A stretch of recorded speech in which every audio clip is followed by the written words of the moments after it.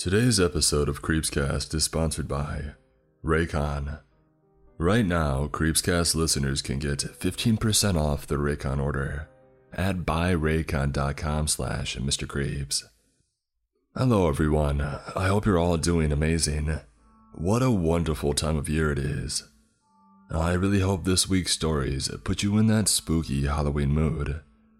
Let us begin and drift further into Mr. Creep's mind. There's a house in the forest with big French windows. If you walk by, ignore the screams. Written by, signed, styled, delivered.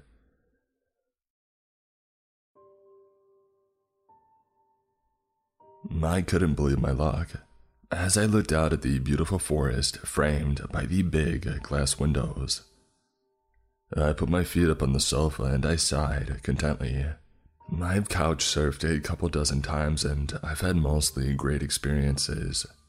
But this place took the cake. It's usually considered pretty good if you can get a room to yourself when you're couch surfing. I've slept in many living rooms, bunked with other couch surfers in tiny rooms, and on a few occasions, camped out on balconies. Hence, I came into this place without any expectations, prepared to take on whatever was offered.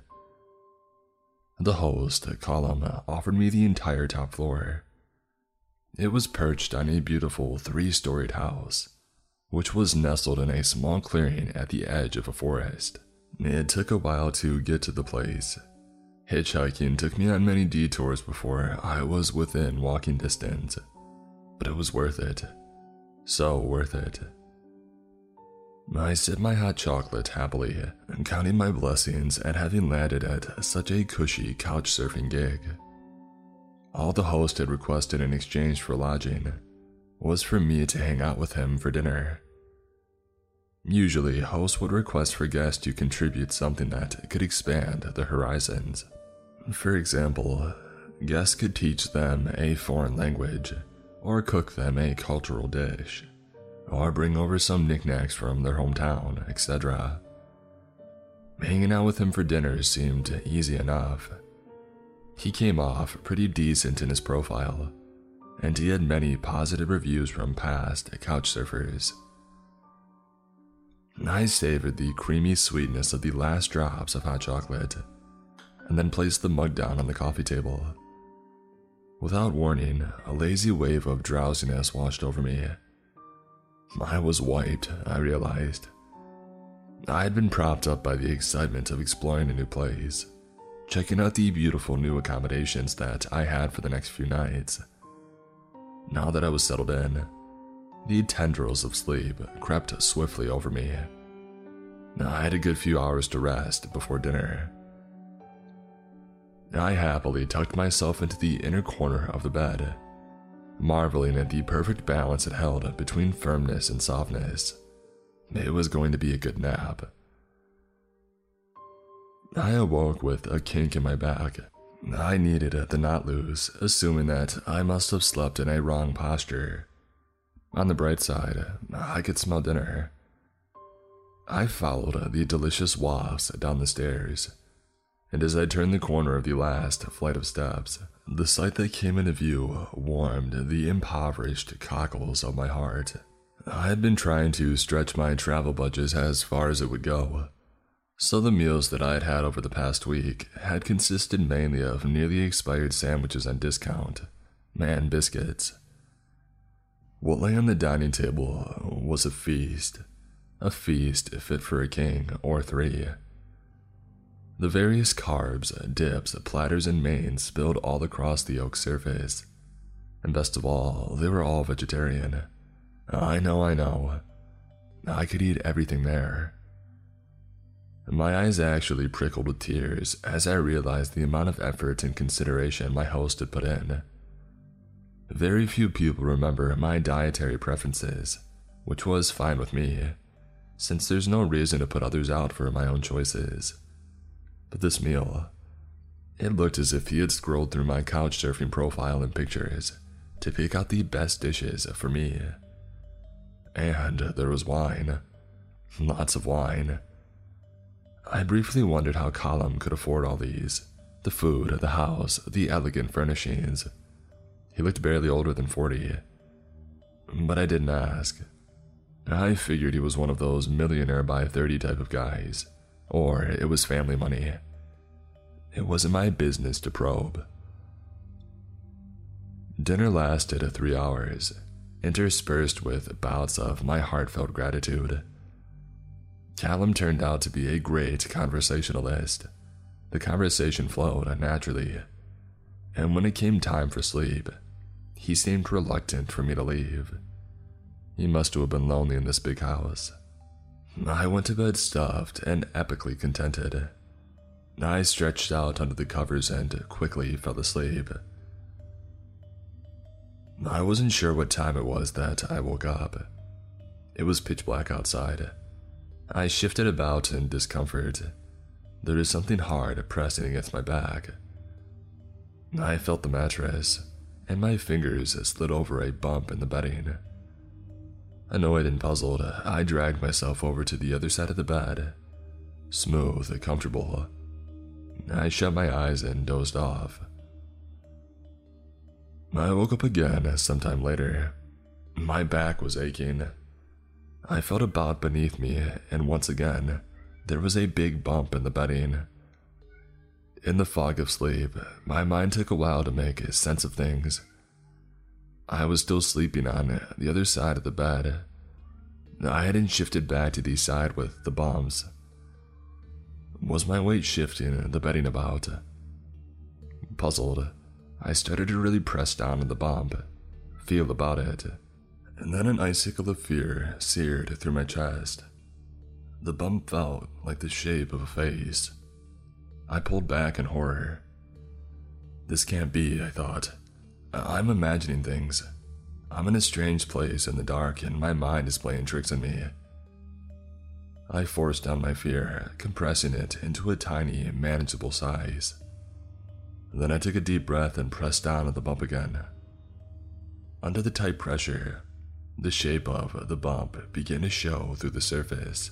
A smooth bump, a curve here, another bump there. This time, there was no holding back the fear. My liquid froze in my veins. The shape of a face pressed clear against the bedsheet. A scream sprung up within me, but got caught in my throat. I was immobile, locked in my terror, hands still pressing down about the shape of the face. And then the face moved. That broke me free of my paralysis. The scream that was building within erupted into the night, and I clambered backwards, still screaming, eyes fixed on the bump. I fell off the bed but immediately picked myself up, legs already pumping. I flung the door open and half ran, half tripped my way down the stairs. Callum shot into view, eyes wide with shock. I realized that he must have fallen asleep in the living room on the first floor. "What's happening? Are you okay?" I realized I was still screaming. I stopped abruptly and started sobbing instead. There's a face upstairs." Callum looked at me, amazement appearing into the shock on his face. "I swear there's a face, in the bed, in the mattress." And Callum continued to look gobsmacked, and then he reached forward to take my arm and led me to the sofa. He was quiet for a long time, just watching as I wept the fear out of my system. When the tears finally stopped, I looked up to see bewilderment on his face. You can see her too," he said, his tone laced with wonderment. "Wait, what?" My eyes widened. "You can see her, my sister." I briefly considered running out into the night, sans backpack and necessities, but I made myself stay in my seat.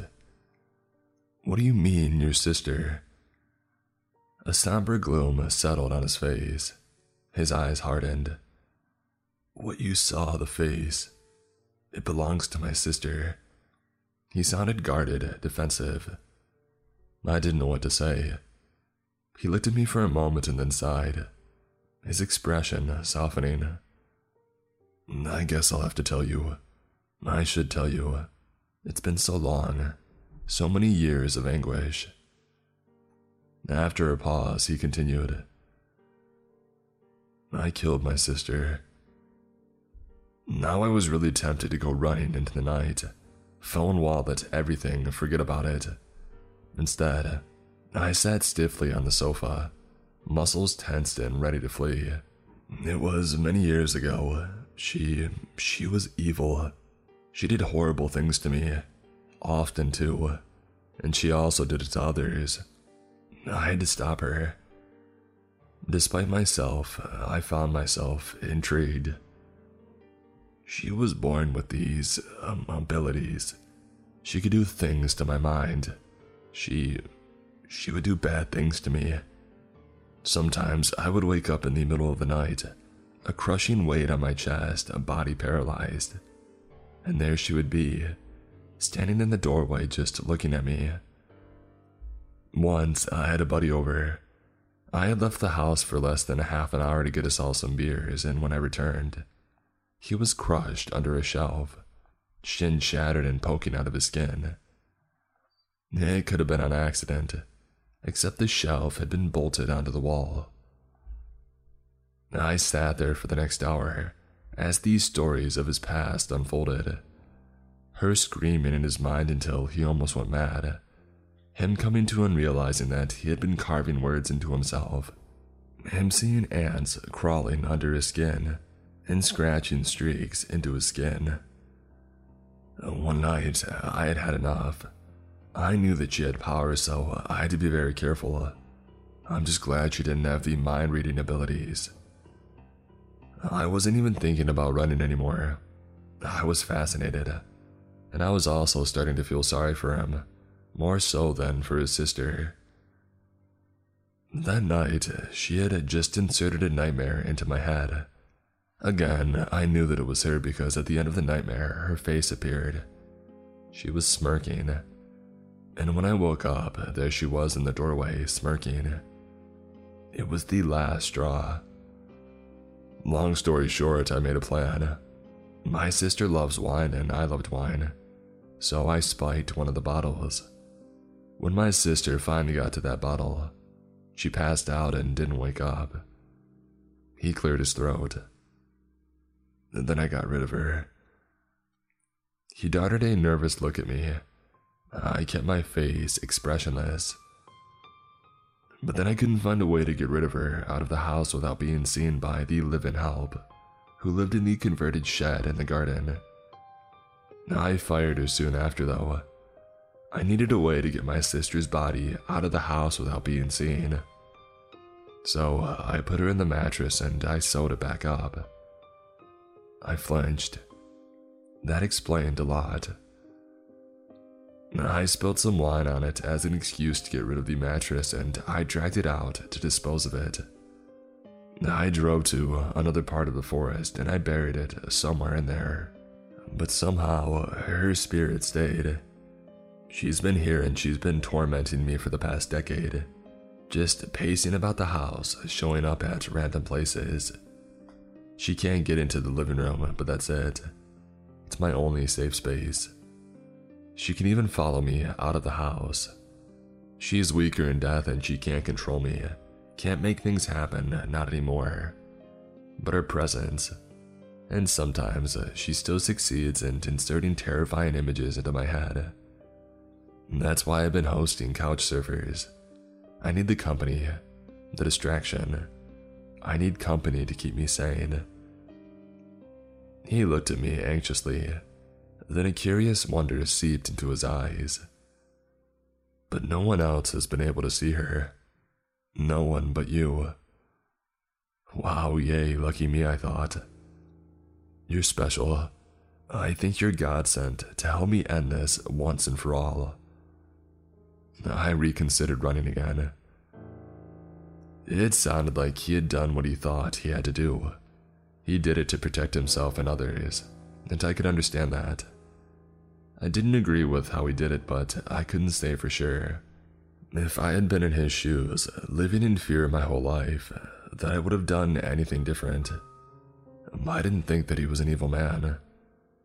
But now, he was asking for my help to get rid of a vengeful ghost that was pushing things too far.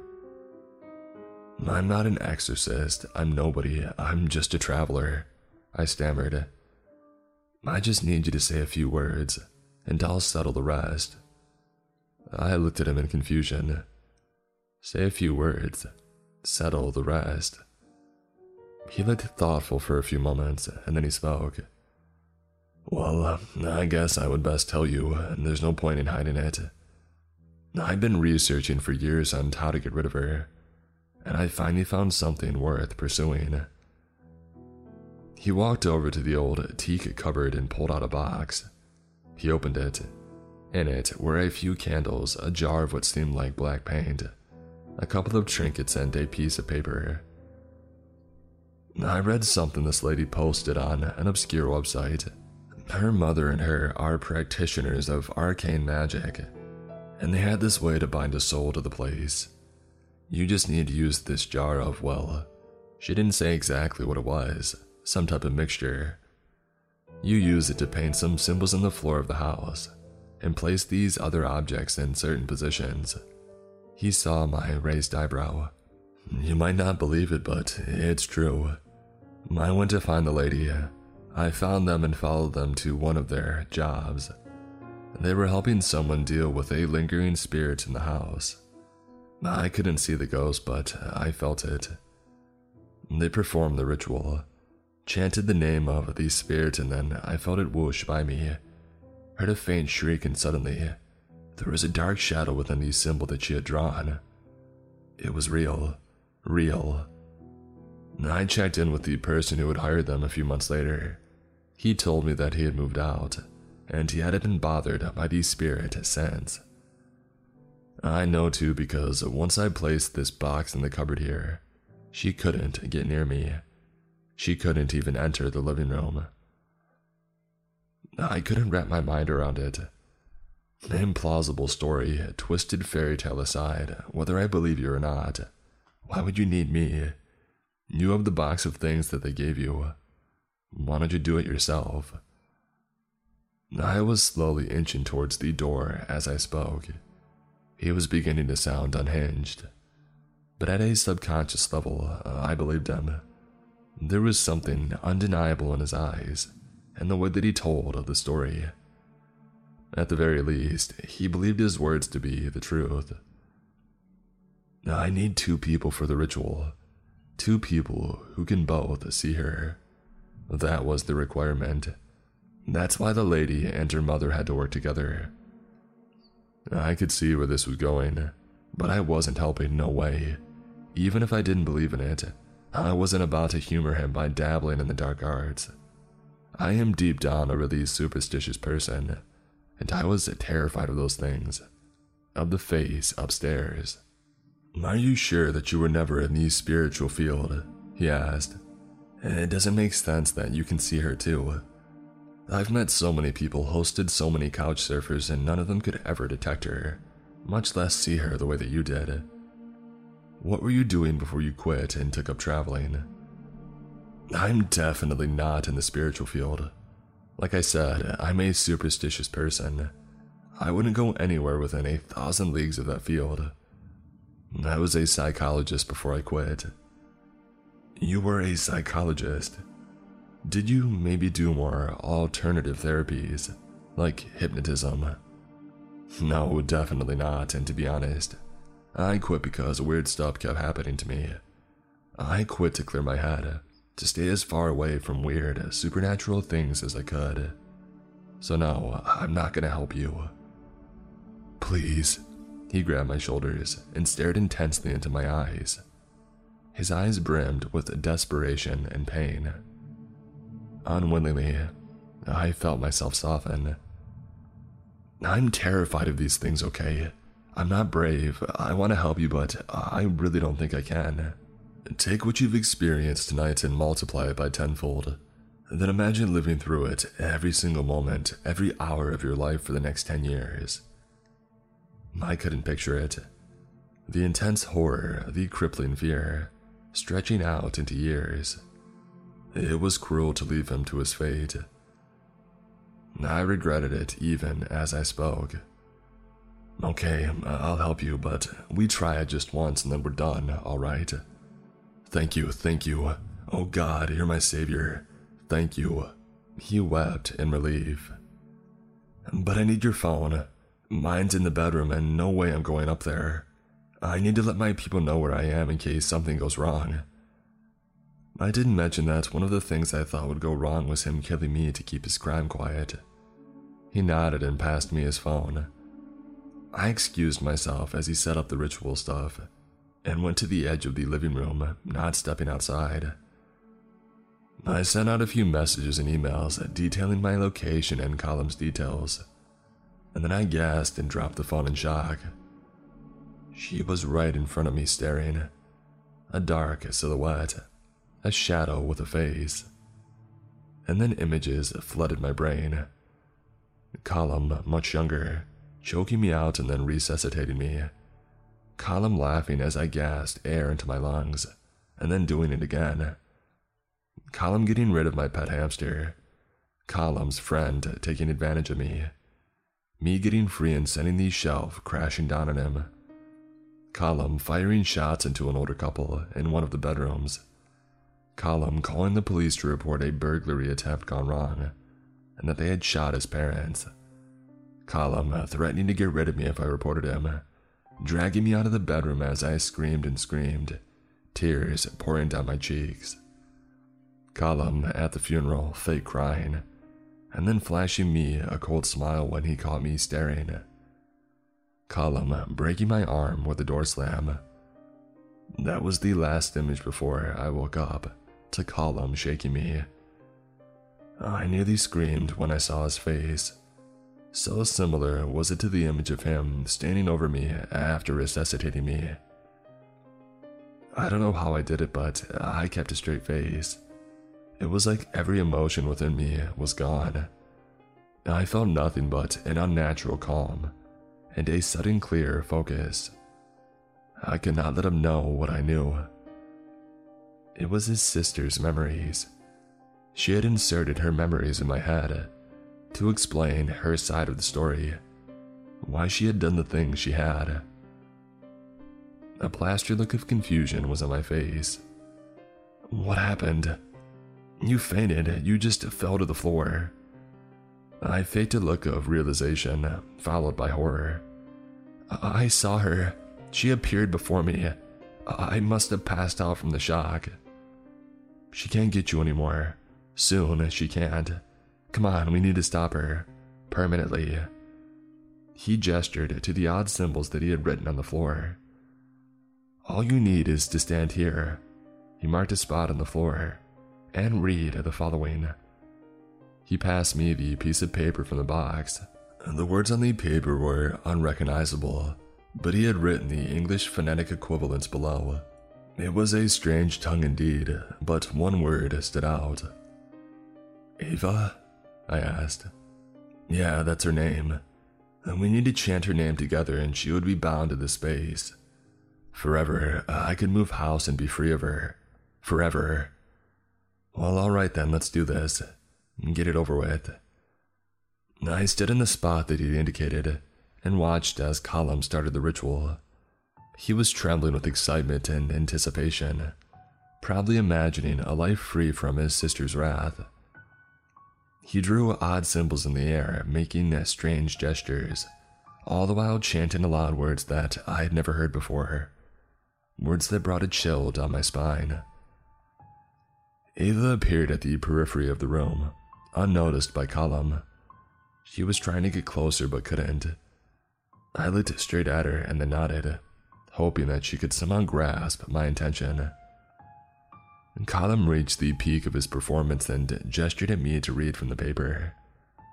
I painstakingly pronounced each word, and then paused as he held out a palm to me, just before I reached the last word. We looked each other in the eyes and in perfect timing, we said the last word. Ava, he said. Column, I said. Column, I heard whispered from the dark figure at the edge of the room. Shock and confusion bloomed on Callum's face. It looked almost comical, juxtaposed against the arcane backdrop and the dark silhouette hovering behind him. And then the confusion on his face crumbled into anger. "You, what have you done?" He lunged at me and I ducked, scuttling out of the way. I turned back, half in fear, half in anticipation, and he leapt toward me. I flinched. But then he thudded into something invisible and fell back on the floor. He looked bewildered for a second, and then his face contorted into fear and horror. I spent the next 5 minutes just watching as he slammed again and again into the invisible barrier about him, cursing, weeping, screaming, begging. I couldn't bear to watch anymore. I turned away, and then before my eyes, a beautiful young lady appeared. Ava now looked perfectly normal and seemed almost alive, except for the fact that I could see through her. She looked like the classic illustration of a ghost. Of a friendly ghost, at least, for she was smiling. An exquisite, mesmerizing smile, which held such warmth and gratitude that my heart ached. "Thank you," she whispered. She reached out her hand and I reached out to touch it and watched entranced as she dissolved into the ether. Friggin' fairy tale indeed. I spoke aloud in wonder. I felt a strange, beatific sense of peace. I walked up the steps and I packed my stuff, still in a daze. I came back down, backpack slung on my shoulders. In my peculiar, blissful trance, I didn't even notice him yelling anymore. I was filled with an extraordinary pride and happiness for what I had done for Ava. I walked out into the night, not turning to look at Callum, whom I vaguely registered to still be yelling at me. "No, please, she got to you too. Come back, please." A momentary twinge of doubt bubbled up, and then I closed the heavy wooden door, muffling his screams. The bubble popped. I breathed in the fresh night air and began my walk to the main road.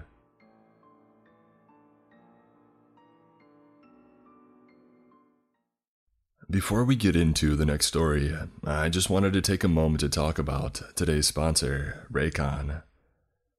There is so much going on in the world, whether it's stuff you're excited about like Halloween right around the corner, or stuff you would rather not think about like that big test you've got coming up. But you can't always control the vibes out there. But you can always control the vibes in your head with a pair of Raycon wireless earbuds in your ears. I've been using Raycon earbuds for a long while now, and these things are legitimate, and the new everyday earbuds look, feel, and sound better than ever. I use them every day, whether it's to pump myself up for a workout or to wind down after a long day. Raycons have single-handedly reshaped the way that I view earbuds. They sound amazing, they look slick, and they're more comfortable than any other pair of buds that I've tried. One of my favorite features of the new everyday earbuds has to be the sound profiles that you can adjust to make sure everything you're listening to sounds its best, with just the right amount of bass. I use pure mode for binging podcasts, balance mode for my rock or heavy metal, and bass mode when listening to hip-hop. The versatility is amazing and it makes everything sound crisp and clear. Right now, Creepscast listeners can get 15% off their Raycon order at buyraycon.com/MrCreeps. That's buyraycon.com/MrCreeps to save 15% on your Raycons. buyraycon.com/MrCreeps. What if the devil's greatest trick was convincing us that the Bible was the Word of God? Written by Keep It Realish.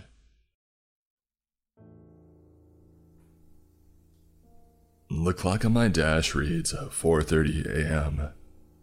The darkness outside of my headlights is so thick that I can't see anything to the left or right of me. There isn't a star in the sky, and the moon is eerily absent. The phone call I received last night assured me, though, that the church in Havens Creek is nice and the congregation was wonderful. I wanted to get there early, get the lay of the land and put my own little flair to the place. I had been driving for some time when I finally came up on my turn for the church. I pulled into the parking lot, and what my high beams fell on took my breath away. A large, beautiful white church with long columns, a bright red double door, and beautifully stained glass windows with depictions of our Lord and Savior. I stepped out of the car, turning off the headlights, and the night was heavy again. Outside of the interior lights of the church, and these solar-powered lights lining the path to the door, I could see nothing. I'll admit, I felt a bit unsettled, but my mentor, Father Reynard, had me come here as a guest pastor, and I was not going to let him down. I made my way up the stairs and into the church. The inside was even more glorious than outside. 50 yards of pews lined down both sides and a gold-lined red carpet from the door to the pulpit. Getting the full view of the stained glass, I see our Lord and Savior, the cross, our Virgin Mary, cherubs with wings, and the angels up above. Just being inside of this place filled my heart with love. I made my way down the gold-lined carpet and to the first pew. I took a seat to relax and just take it all in. Directly next to me was a book that I had come to know very well over my 40 years of life, the Bible. I picked up the very pristine book and sat it in my lap with my hands folded, resting on top of it, and took a deep breath. At this point, I was just trying to take it all in when I heard the front door open. The person's feet sounded hard off of the floor with each step, which was strange seeing as the way up was thickly carpeted. Each step drew nearer and nearer until the man finally came into view. He was extremely handsome and well-dressed. A black suit, jacket, and pants, with a red vest and black tie with red lacy inlays. The man had long blonde hair pulled back out of his face, and an air of authority about him that I just couldn't place. The man walked past me and removed a chair from the rack and walked back toward me. He sat the chair directly in front of me, sat down, and crossed one leg over the other. We both stared at each other in silence for a short time, and just as I was about to speak up, he said, "Forgive me, Father, for I have sinned." His voice rolled out like honey, sweet yet sinister. I stared back at him. This isn't how we usually do things in my church, I thought to myself. But I am a guest in this house, so I won't push. "What is your name, my child?" I asked the man sitting in front of me. He cocked his head to the side and smiled. "You can call me Sam, Father." He held out the word, so I knew it was a question. "Ah," I replied.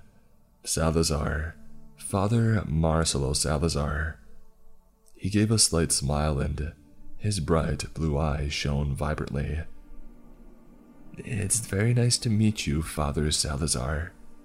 As I said before, my name is Sam, and it would be greatly appreciated if you could assist me. I have sinned, and I fear I may wind up in hell." I shook my head softly. "Oh, my child, do not worry. Our Father is a forgiving God. Please tell me of your burden so I may absolve you of your sins." Sam adjusted in his seat and then uncrossed his legs and crossed them the other way. "I drink to excess, and then judge others in church when they admit to doing the same." I nodded. "Well, my child," I said. Sam quickly cut me off and continued. "When I was married, I would have my wife stay at her mother's when she was on her period." I looked at him. as I tried to assure him that the Bible speaks of it being a time of uncleanliness. Sam quickly cut me off again. I sent my son off to a conversion camp when he came out to me. I didn't respond this time, and he continued. I raised my hand to my wife if she tried to leave the house in anything other than modest clothing.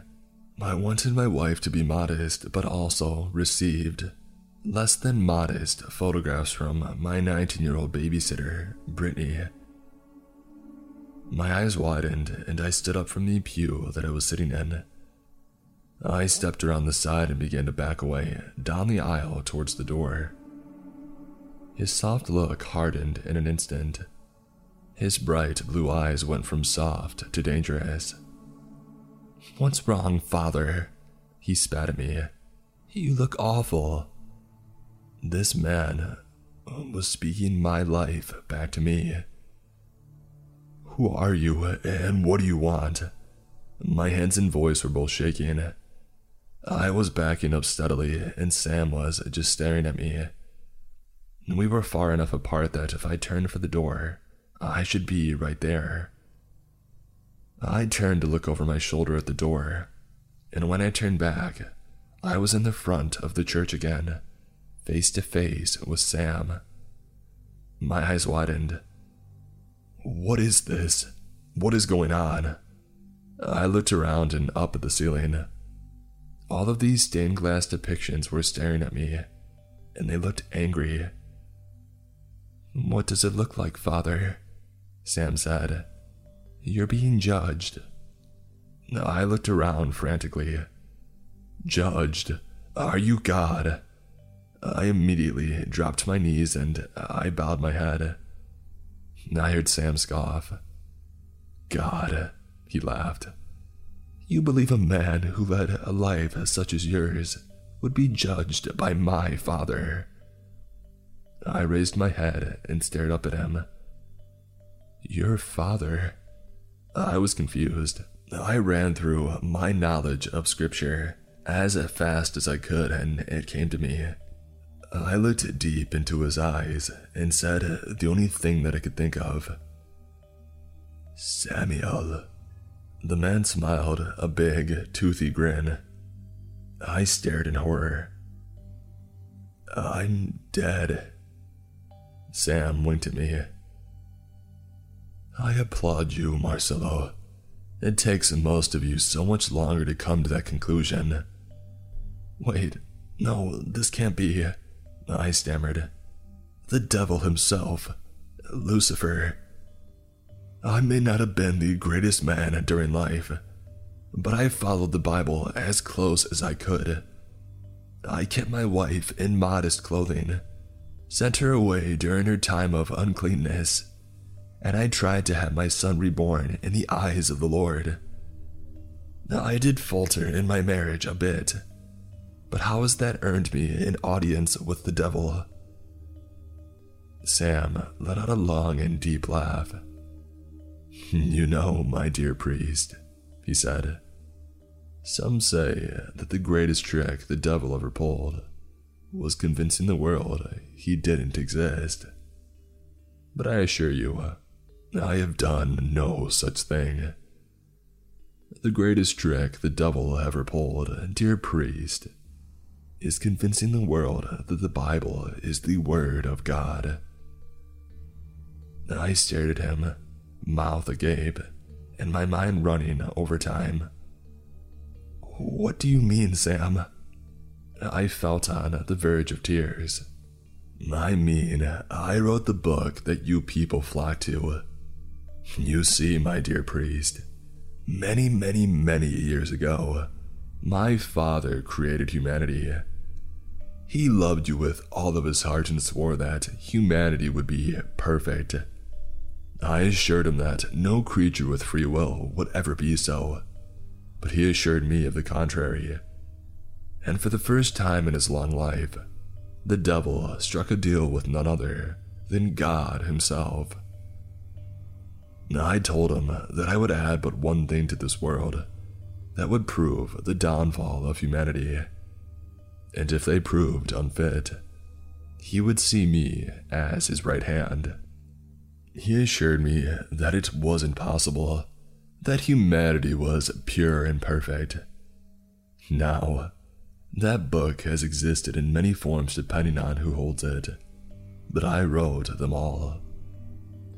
I never appeared to Adam and Eve as a snake, but a book bound in snakeskin did. I told them of the beauty that lay outside, the glory, the happiness. It spoke of just eating that fruit and experiencing it all. Then, as the first bite was taken, I had won. My father was furious. My brother was bloodthirsty. So began a war in heaven and my fall from grace. I stared at this man, this being, as he turned everything I thought I knew upside down. Sam began again. Did you not stop and think as to why your loving, malevolent God would have bears turned on children? Why he would destroy cities full of people and holy fire, or flood the world committing genocide? I stared at him. Because, I said, God's wrath is terrible, but his love is infinite. It was for the greater good, so humanity could be reborn. Sam spoke up. No, not quite. Just a little smoke and mirrors on my end, to put the fear of God in humanity, you know. Sam tilted his head back and laughed again. You people use this book to mask your hate, not knowing that one day your undying soul will land right here on my doorstep.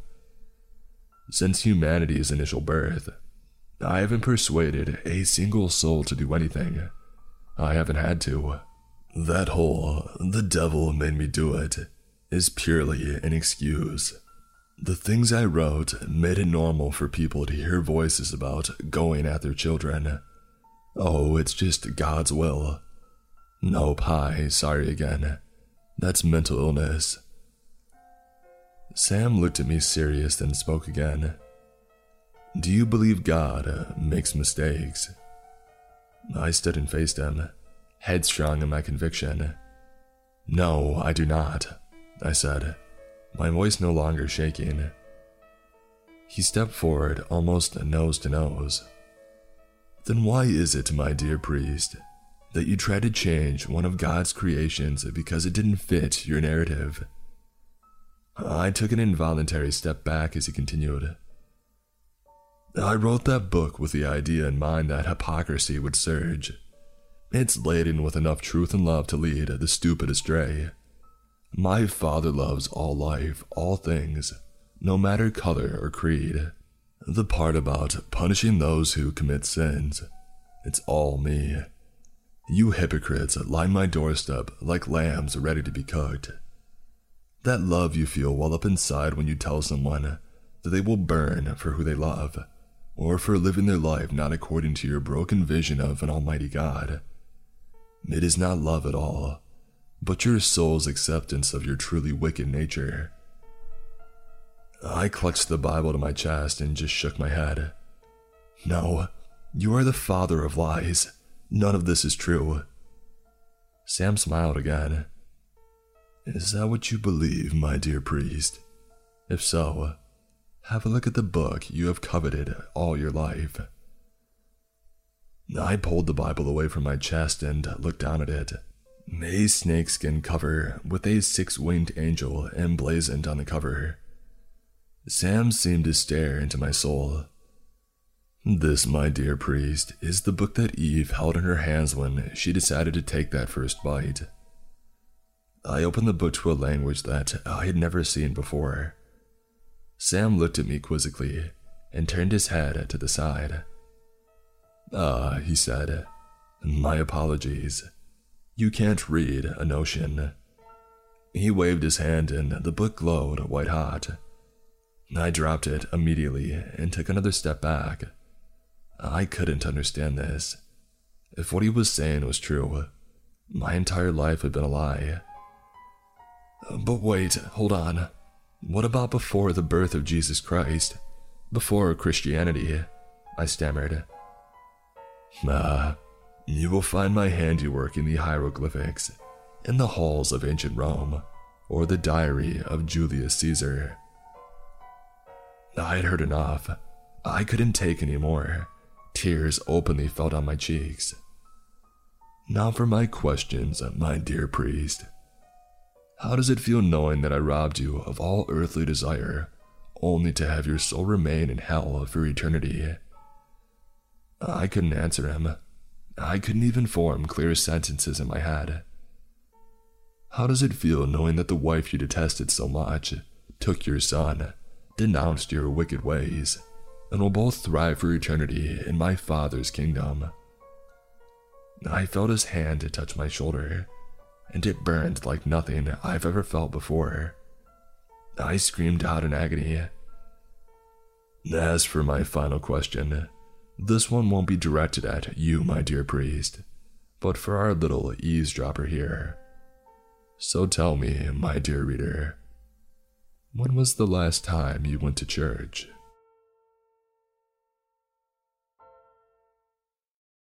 Don't Break Down on Old Route 33. Written by Glock Socks.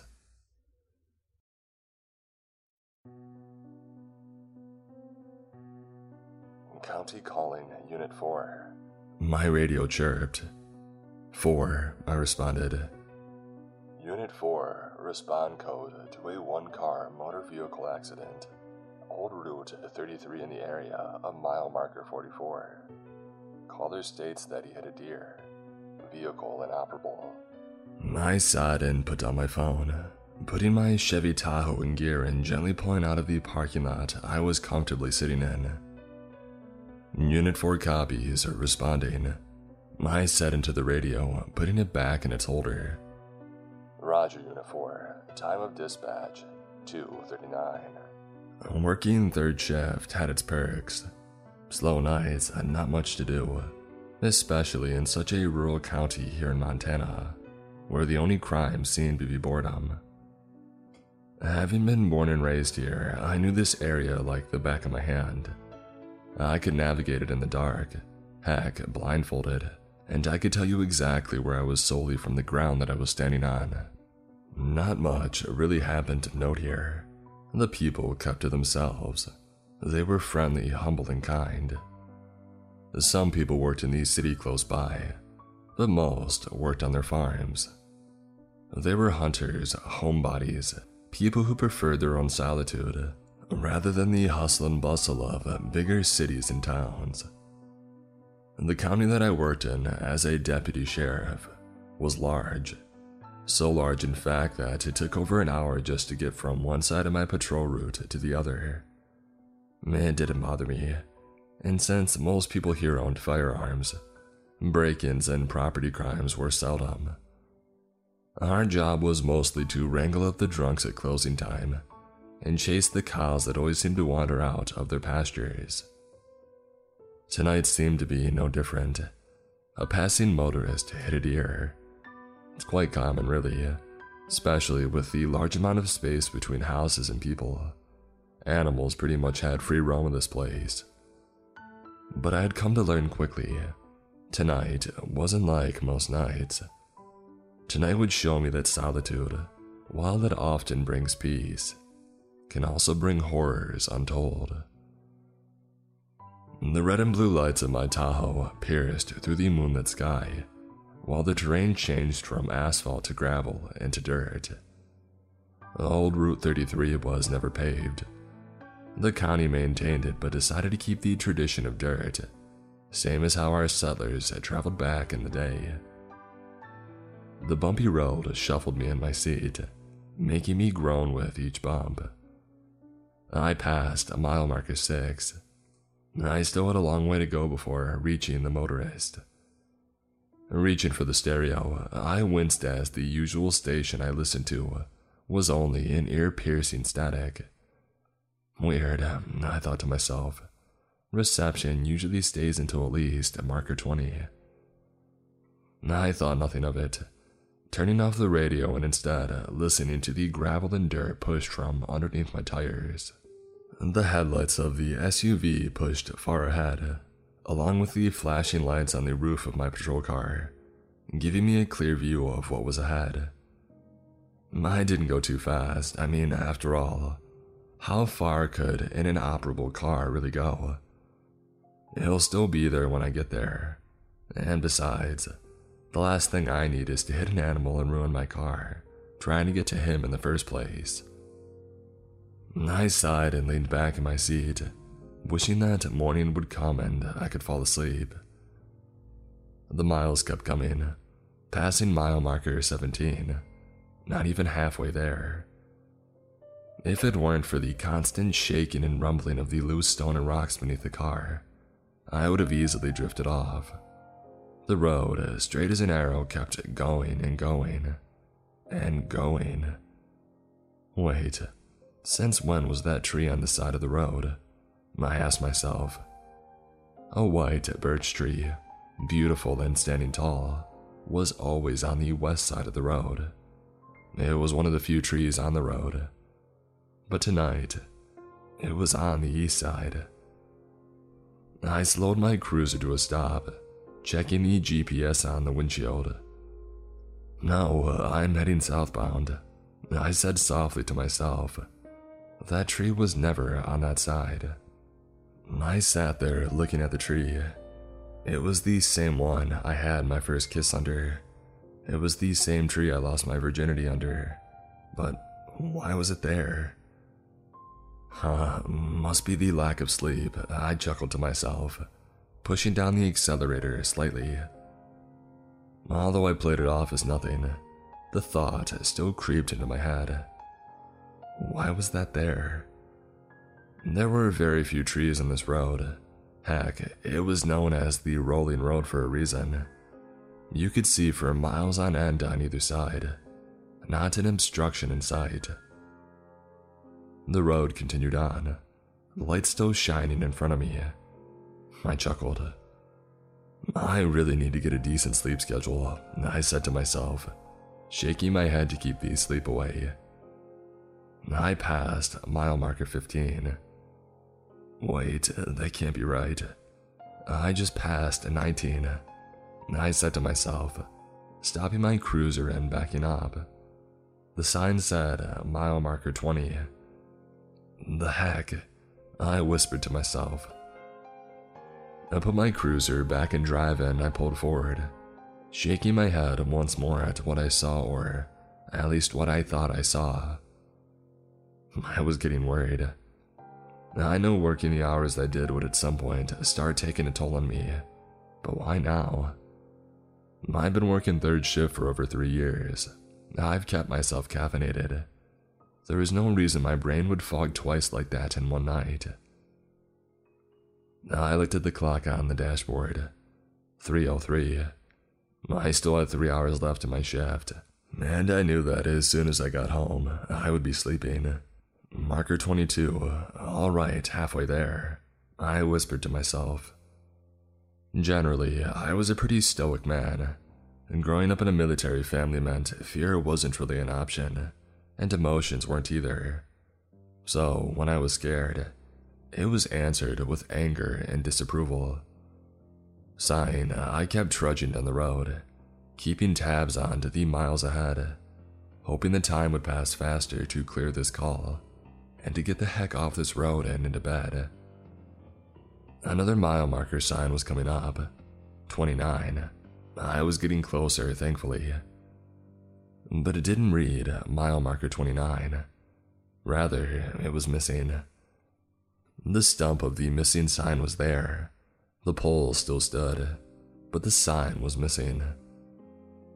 I pulled my cruiser to a stop and got out, shining my flashlight on it. Unit 4, Colvin County, I said with a sigh. There was no answer, which was weird. Each patrol car had a radio repeater in it, which made sure we could always be in contact with dispatch. I checked my radio. It was on and the channel was right. There's no reason I shouldn't be hearing back. Unit 4, Collin County, I said again, this time in a more aggressive tone. No response once more. I pulled up my phone but saw there was no cell service. Again, this was weird, since there were towers sporadic through the fields, making sure people had contact even in the most desolate locations here. Nevertheless, I took a picture of the sign, making a note in the phone to call Public Works and let them know one of their signs was gone. Probably some kids, I thought to myself. I looked at the photo, making sure it wasn't blurry or anything, but something caught my eye, and two glowing orbs were seen in the far back of the photo. I was shaking and lifted my flashlight to where the orbs were in the photo. My flashlight was powerful, shining far into the darkened night, far into the field. But I saw nothing. It was empty. And that's another thing, it was quiet. Very, very quiet. Even at night, you could hear the crickets, the low murmur of a resting animal, even the soft shuffle of an insect moving. It was that quiet. Tonight, the only sound was the low hum of the idling engine. I looked at the photo once more, and back into the field. Maybe it was just a reflection. Maybe the sign holes produced those from the flash, I reasoned with myself. Surely there is an explanation. I didn't want to stay longer than I had to. I got back into my cruiser and tried the police radio once more. Unit 4, Collin County, I said nervously. I heard a crackle, better than nothing, but still. No response came from the dispatchers. I switched the channel to the one that the state police used. They had a barracks in our county, and they helped us on calls from time to time. Deputy Steele calling state police. Any trooper on the air. I said into the radio. No response. An eerie silence once more filled the car. That's not right, I said, double checking to make sure I had the right channel. I did, and yet no one answered. Now I was scared, but still I had a call to respond to. Putting it back in drive, I kept moving down the road, dread filling me as I drove further away from civilization. Mile marker 33, 34, and 35. I was making good progress, and everything was normal. I chuckled to myself, knowing that I was working myself up for nothing. At night, people get scared. People fear the dark. You can't blame them for that. See, I was told it wasn't the dark that we fear, rather, what could be in the dark. But with two bright headlights and enough emergency lights to rival 30 Christmas trees, darkness, it was no match. And yet, why could I barely see the road in front of me? The previous mile marker signs came from what seemed like nowhere, whereas they should have been illuminated pretty far from my headlights, even at a good distance. I came up on mile marker 36, the sign, like the previous, appearing from what seemed like out of nowhere. But what caught me off guard this time was a crudely painted 66 right after the first one. I stopped the cruiser and got out a sign. Dang kids, haha, funny funny, I said to myself. I snapped another photo of the sign. Do I dare look at it? Do another set of orbs await me? I needed to make sure it was a good photo for my report, and thankfully, no mysterious balls of light greeted me from the screen. I sighed and put my phone back in my uniform pocket, looking at the vandalized sign. I crouched down, looking at the crudely spray-painted sign. Wait, that's not spray paint, I said, looking at it closer. Was that what I think it is? Spray paint isn't that thick. It isn't that drippy, unless it was fresh. I reached out a finger daringly, and I touched it. It didn't smell like paint, no. It smelled of iron. Unit 4 calling county, requesting assistance. I said nervously, begging, no praying for an answer. Alas, none would come, and I was met with yet again the silence of the night. The temperature was dropping rapidly, and even though this was quite possibly a crime scene, I had to reach that stranded motorist. If his car truly wasn't working, he could get hypothermia in there. I looked at my watch, making sure to note the time for the report. 3:03. That can't be, I said to myself, completely befuddled that no time had passed. I had crossed miles of land, miles that should have taken me at least 15 minutes to get to where I was when I had last checked the time. I shook my watch, tapping on the screen. The time, it didn't change. My phone said the same, 3:03. I stood up and quickly walked back to the patrol car, getting in and shutting the door. The dashboard clock said the same, 3:03. Slamming the cruiser in gear, I floored the pedal, the roar of the engine shredding the otherwise quiet ride. I had to make it to the motorist. I had to get the heck out of here. I wasn't sleepy anymore. Adrenaline pumped through my body and fear riddled my bones. Darkness, silence, fear. 3 perfect ingredients for a horror movie. And yet, this was real. It was raw and it was happening to me. The mile signs flew by me. 37, 38, 39, 40. I was at 40, and I only had 4 more miles to go. At 60 miles per hour, even though the road wasn't suited for this speed, it would let me reach the car in 4 minutes. That's all I needed before seeing another human. 4 minutes. I let out a sigh of relief. I could do this. I was close. I was going to make it. Through the darkness came a shape that was in the middle of the road. I slammed on my brakes, the wheels hurling gravel and dirt all around me while the figure came into view. My breath was arrhythmic, chest tight and heart pounding. A deer. A freaking deer. I laughed to myself, taking a deep inhale.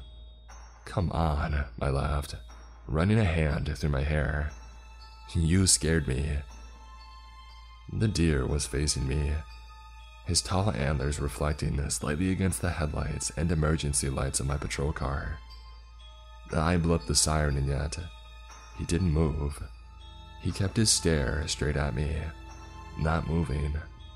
Alright, come on buddy, I said, turning on the siren for a few seconds. Again, he didn't move, staying still. Literally a deer in headlights. I laughed, putting the cruiser in park and getting out. Come on buddy, mush, go, I bellowed.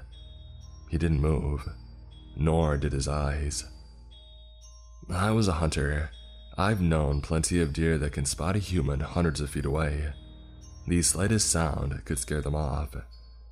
Yet the siren, nor my yelling, scared him. I took 2 steps forward, hand on my pistol, getting closer to it. Buddy, hey, I whispered to it, making a clicking noise with my tongue to try to get its attention. The deer stayed staring at my headlights, unmoving, unshaken. Stepping heel to toe, making as little noise as possible, I approached the animal. I was mere feet from it, and yet he didn't move. I reached out and I touched it. Cold, very cold. Fur was warm even after it's dead. The fur is always warm. I reached to pat its side to get it to move away. With an open hand, I gently patted the side of the deer. Go, I bellowed. He didn't move. He fell over as stiff as a board, bouncing a bit as he hit the ground. He was dead. Shaking, panting, I stepped backwards, shaking my head. What is going on? I asked myself loudly, looking around me. I looked up and knew that I had to go. The moon and stars that filled the night sky were gone. It was black, like the moon was never a thing, like stars had ceased to shine. This wasn't normal. It was a clear night only an hour ago, and the forecast was supposed to be clear. I took another look at the deer, still laying lifeless on the ground in front of my patrol car. With a shaky hand, I opened the door to my police car, getting back in and shutting it. Slamming it back in drive, I floored it, moving around the dead deer and racing down the road. There has to be an explanation for that, I thought to myself. It couldn't have just died right there. My thoughts were racing, desperate to come up with a reason why a deer would have died standing up in the middle of the road. 41, okay, I'm getting closer. 3 more, 3 more. I panted to myself, steeling myself to reality. Come on, man up. I shook myself, getting myself back into it, shaking away the fear and the worry from inside, pacing my breathing to get it normal again. Sighing in relief, I pushed my head against the headrest, still looking out ahead. Get a grip, I whispered to myself, slamming the palm of my hand on the steering wheel. Speeding down the bumpy road, I got closer and closer, the mile marker signs growing in number. Mile marker 44. I was there, but still I saw no car, no flashing lights, no sign of an accident. I slowed my speed and I reached for the radio. Unit 4 Colvin County, I said into the radio.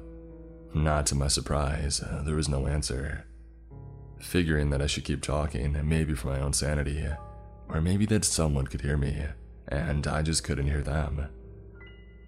Unit 4 Colvin County, show me in the area of the accident, searching at this time. I put the radio back into its holder, shining the spotlight into the darkness around me, looking to see if the car veered off the road. Other than pitch black, there was nothing. No vehicle, no dead animal, just pitch black. The SUV kept moving forward, although slow, fast enough to try to find this motorist. I wasn't sure if I was more excited to be done with this call, or just to know other humans are actually real. And with the events that had transpired so far, I was skeptical. More dirt, more darkness, and more fear. I had to be getting close now. The next mile marker sign had to be coming up. I shined the spotlight ahead of me and finally, I found it. One car, hazard lights on in the rear, brake lights shining. I could almost cry, I was so happy to have finally found it, let alone finding another human. Unit 4 Colvin County, Code 6 with the vehicle, I said into the radio. Why bother, I thought to myself. They ain't responding to you anyway. No response, but no bother. I put the cruiser in park and got out. I shined my flashlight at the car, stepping quietly and slowly towards it. Light gray smoke billowed from the engine block, damaged from the struck animal. Sheriff's Department, I bellowed. I stepped closer, moving my hand to my holster, pushing down the hood and putting my thumb on the release. Sheriff's Department, I bellowed again. I stepped closer, shining my flashlight into the car. There was a man laying in the front seat, head rolled back against the headrest. Sir, do you need any help? I asked, taking my hand off my gun and rushed into the driver's side door. I kept my flashlight shined on him, noting his eyes were clenched shut. I took a good look at the man. His face was covered in red, his hands too. His breathing turned rapid again, taking my eyes off of him for a second to look at the front of the car. There was no deer, but dang, there was a lot of red. Too much for any animal to survive. I wanted to take a closer look, but was startled by the man in the front seat. I snapped back to him, shining the flashlight at him. Sir, I'm with the Sheriff's Department. Are you all right? I asked him, leaning down. The man's eyes snapped open, and I gasped. There was no pupil, no iris, white like the moon that still didn't shine. A red hand opened the door, nails scratching against the plastic of the handle. Taking a step back, my hand found my holster again, thumbing at the release. Sir, I think you need an ambulance, I said, trying to keep composed. The door swung open, and I gulped. The hand that opened the door was frail, white like a ghost. The nails were longer than daggers, pointed at the end and covered in red. I brought the light back up to the man as he stepped out, growing. He towered over me, at least 7 feet tall. The flashlight illuminated his body. Tattered clothes stained in red and other substances I prayed weren't human. His legs shook like a newborn deer, covered only by jeans that didn't fit, standing barefoot in front of me. I took another step back, hand on my gun and another on the light. Hey, you've been in an accident. I think you need to sit down, I said. His head snapped left, right, up and down, almost inhuman in how fast he made them. His neck snapped to me. These soulless eyes somehow pierced through me, shaking me to my core. Sir, I stammered. And then he smiled. The teeth weren't human. They were sharp like shark teeth. They weren't neatly in rows, nor did they have any semblance of structure. And by God, they were stained in red and what looked to be bone and muscle. What the heck? I whispered to myself.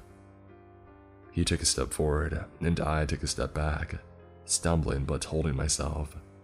Stop, I beckoned, ordering him, although my voice faltered. The man, dare I say man, but the man stopped and looked at me with those white eyes. He opened his mouth, and it unhinged like a snake. Rows and rows of more red-stained teeth shined through my light, and a howl of ungodly noises pierced through the night. The thing brought its head back and cried out louder, making a noise that I'd never heard of before.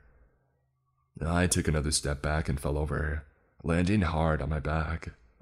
The thing's head snapped down to me, an evil grin spreading across his mouth that was way too big for his face.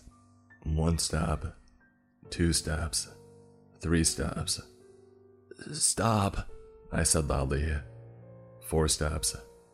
He was getting closer. Stop, I bellowed again, but he didn't. It didn't. I unholstered my gun and pointed it at him. He didn't stop. I know that he saw my gun, he had to have. Most people would have stopped at the sight of it, but whatever the heck it was, it didn't. The thing just took another step towards me. The cracking of its bones and body made me shiver in terror. My gun was shaking in my hand, finger resting on the trigger guard. I'll shoot. Stop where you are, I bellowed, getting up on one knee. Once more the man rolled his head back, letting out another guttural scream, making my head hurt and my ears ring. The neck of the man snapped back down. An unholy noise came through as his eyes locked onto mine.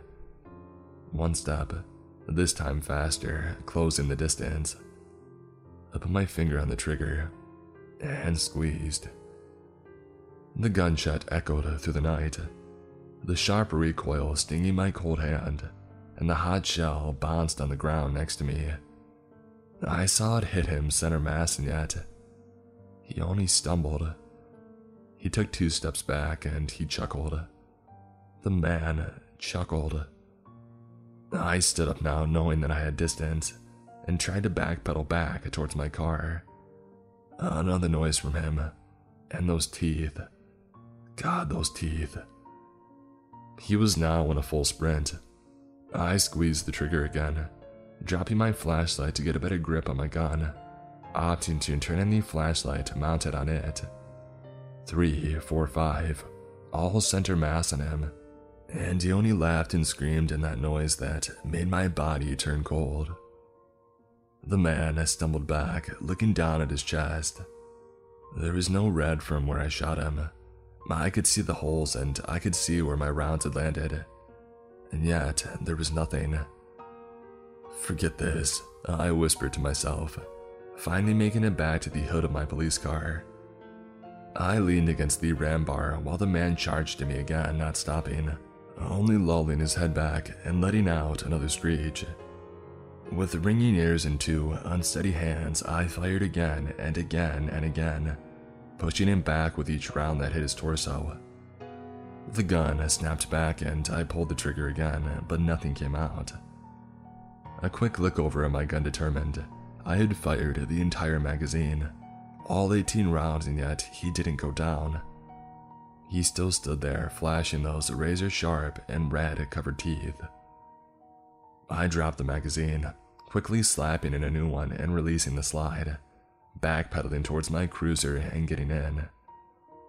Slamming the door, I put the cruiser in reverse, not daring to take my eyes off of whatever the heck was in front of me. Even through the roar of the engine, the man's screams pierced through, making me wince and shut my eyes to try to dull the sound. The dirt kicked up from my cruiser clouded the sight of him, using this time to spin the cruiser around and floor the pedal, not caring the damage that I was doing to the car. I kept looking at my rearview, and the only thing I saw was the cloud of dust and the emergency lights reflecting off of it. The cruiser buckled and shook, making noises I knew weren't good for it, but I knew that I had to get out of there. Mile marker 45. No, I had turned my car around. Those numbers shouldn't be going up, they should be going down. Mile marker 4666. I was shaking, panting, terrified like I've never felt before, punishing the cruiser as I sped through the night. The mirror showed nothing, only dust. I had to have lost it by now. I had to have. Mile marker, hell. Tears clouded my vision. I wiped them away quickly, trying to keep my eyes on the road. The GPS showed I was going northbound. I was going the right way to go home, and yet the landscape proved otherwise. Mile marker 40. I was going the right way. I sighed in relief, but didn't dare to slow my pace, keeping me pedal floored in, the engine roaring. The deer was gone, nowhere to be seen where it laid when I came by earlier. I know that was the spot, and yet it's as if the deer had simply got up and left right after I did. Shaking my head and wiping more tears, I kept moving, passing mile markers that finally showed the right numbers. Mile marker 30. I was getting closer, free from whatever place I had just wandered into. What the heck? What the heck? I bellowed, slamming my palm onto the steering wheel. My watch lit up. It was still 3:03. Sobbing and shaking, I kept going and keeping my handgun in the passenger seat for easy access. God forbid that thing appeared again. There was the tree from earlier, and now it was on the right side of the road.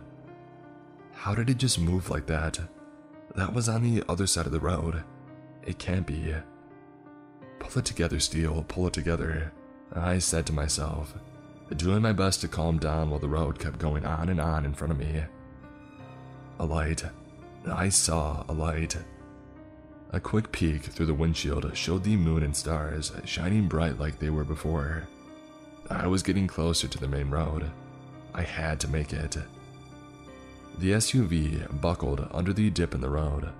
Items were thrown all around the cabin as the car lurched back, but it kept steady. Here we go, we got this, I whispered to myself, reassuring myself that I would see the end of this. There it was, the asphalt road, the old sign that showed old Route 33. I made it, and as soon as the tires connected to the asphalt, I didn't dare look back, the same as I didn't dare to let my foot off the accelerator. Cars passed by, pulling over from my red and blues while I sped down the road. I let out a shaky breath, pulling into a gas station and shutting off the lights. Pulling around back, I put the car in park, crying tears of pain and joy, knowing that I had made it back to safety. "County, calling Unit 4. The radio called out. I sniffled, so happy to hear the voice again. Any voice, really. Go ahead," I stammered through the tears. "Unit 4, disregard the stranded motorist call. Caller states that he got the car running and he's all set. No officers needed." I didn't dare question it, and I didn't care to look into it. "Unit 4, copy," I said through panting breaths. "Copy, showing you code 4. Time of call termination, 0303. I looked at the clock. It was actually 3:03 in the morning. My eyes never faltered from the clock, staring in fear until it turned. 3:04. I sighed and put my head against the headrest. I made it.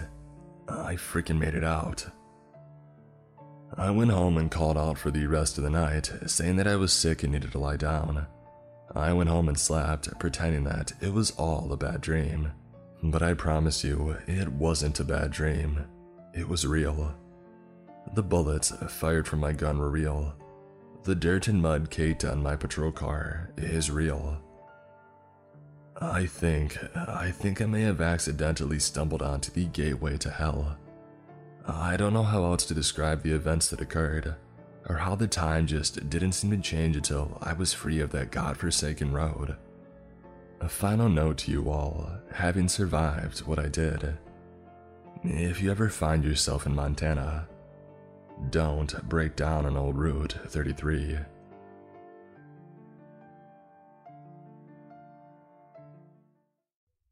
Never Say His Name on the Stairs. Written by Rick the Intern.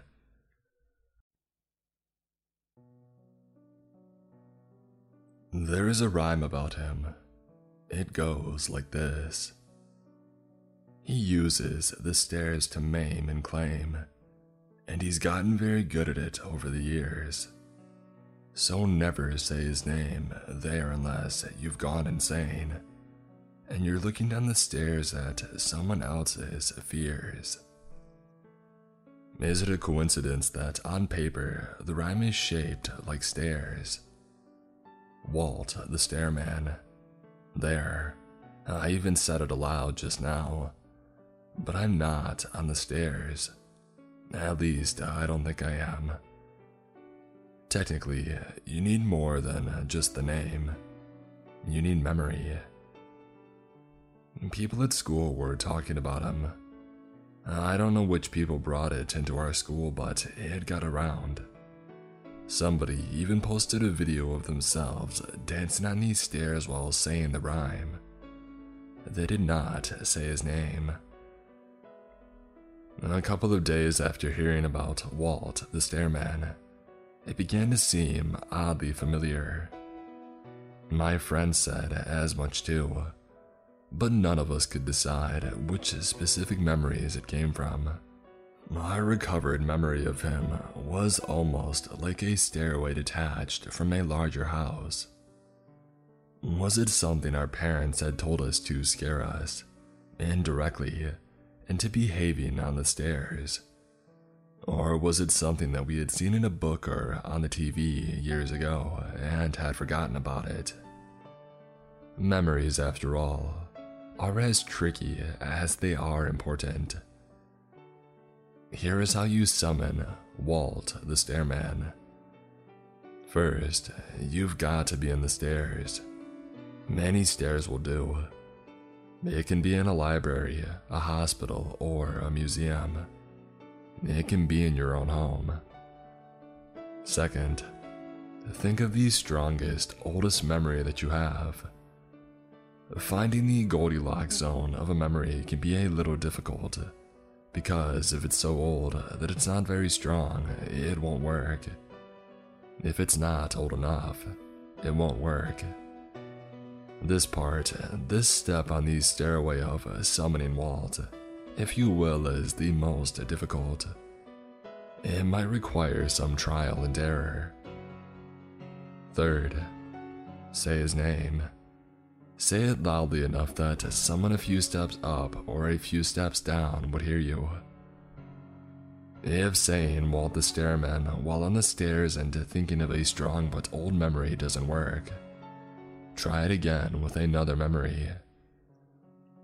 I've also heard it might amplify your invocation if you have some friends with you who all share the same old and strong memory.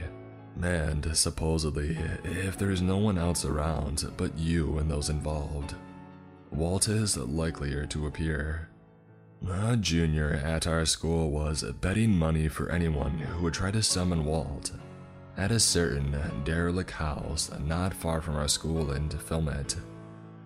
I needed the cash, and so did two friends of mine, twin brothers who happened to share a particular memory with me. The old memory we strongly shared was of someone getting run over in our neighborhood. It had been a hit and run. We had been playing soccer outside in the front yard during the summer. Our parents had either been inside or at work. They had not been able to protect us from the sight of an old man slammed down and partially smushed into the asphalt. The car had reversed and rolled over the hump of his body before beating a hasty retreat. Lucas and Liam didn't see who was driving. I remember looking into the driver's side and seeing no one there. No one there but a shadow. Lucas and Liam didn't believe me about that, and I think my parents and the therapist I saw afterwards believed that I was either remembering things wrong or lying as an outlet. And despite my memory distortion regarding the driver, it was weird and horrific and old and strong. We agreed the memory was that way for all three of us. It didn't help that the victim was someone who had wandered miles from a retirement home into our neighborhood. I only found that out later when I was older, as if he had been summoned to his death. That happened when we were in the first grade. Because of newspaper proof of the incident, we were able to get that junior at our high school to triple their money. It's no big deal. I told the twins while we were discussing the bet apart from the others.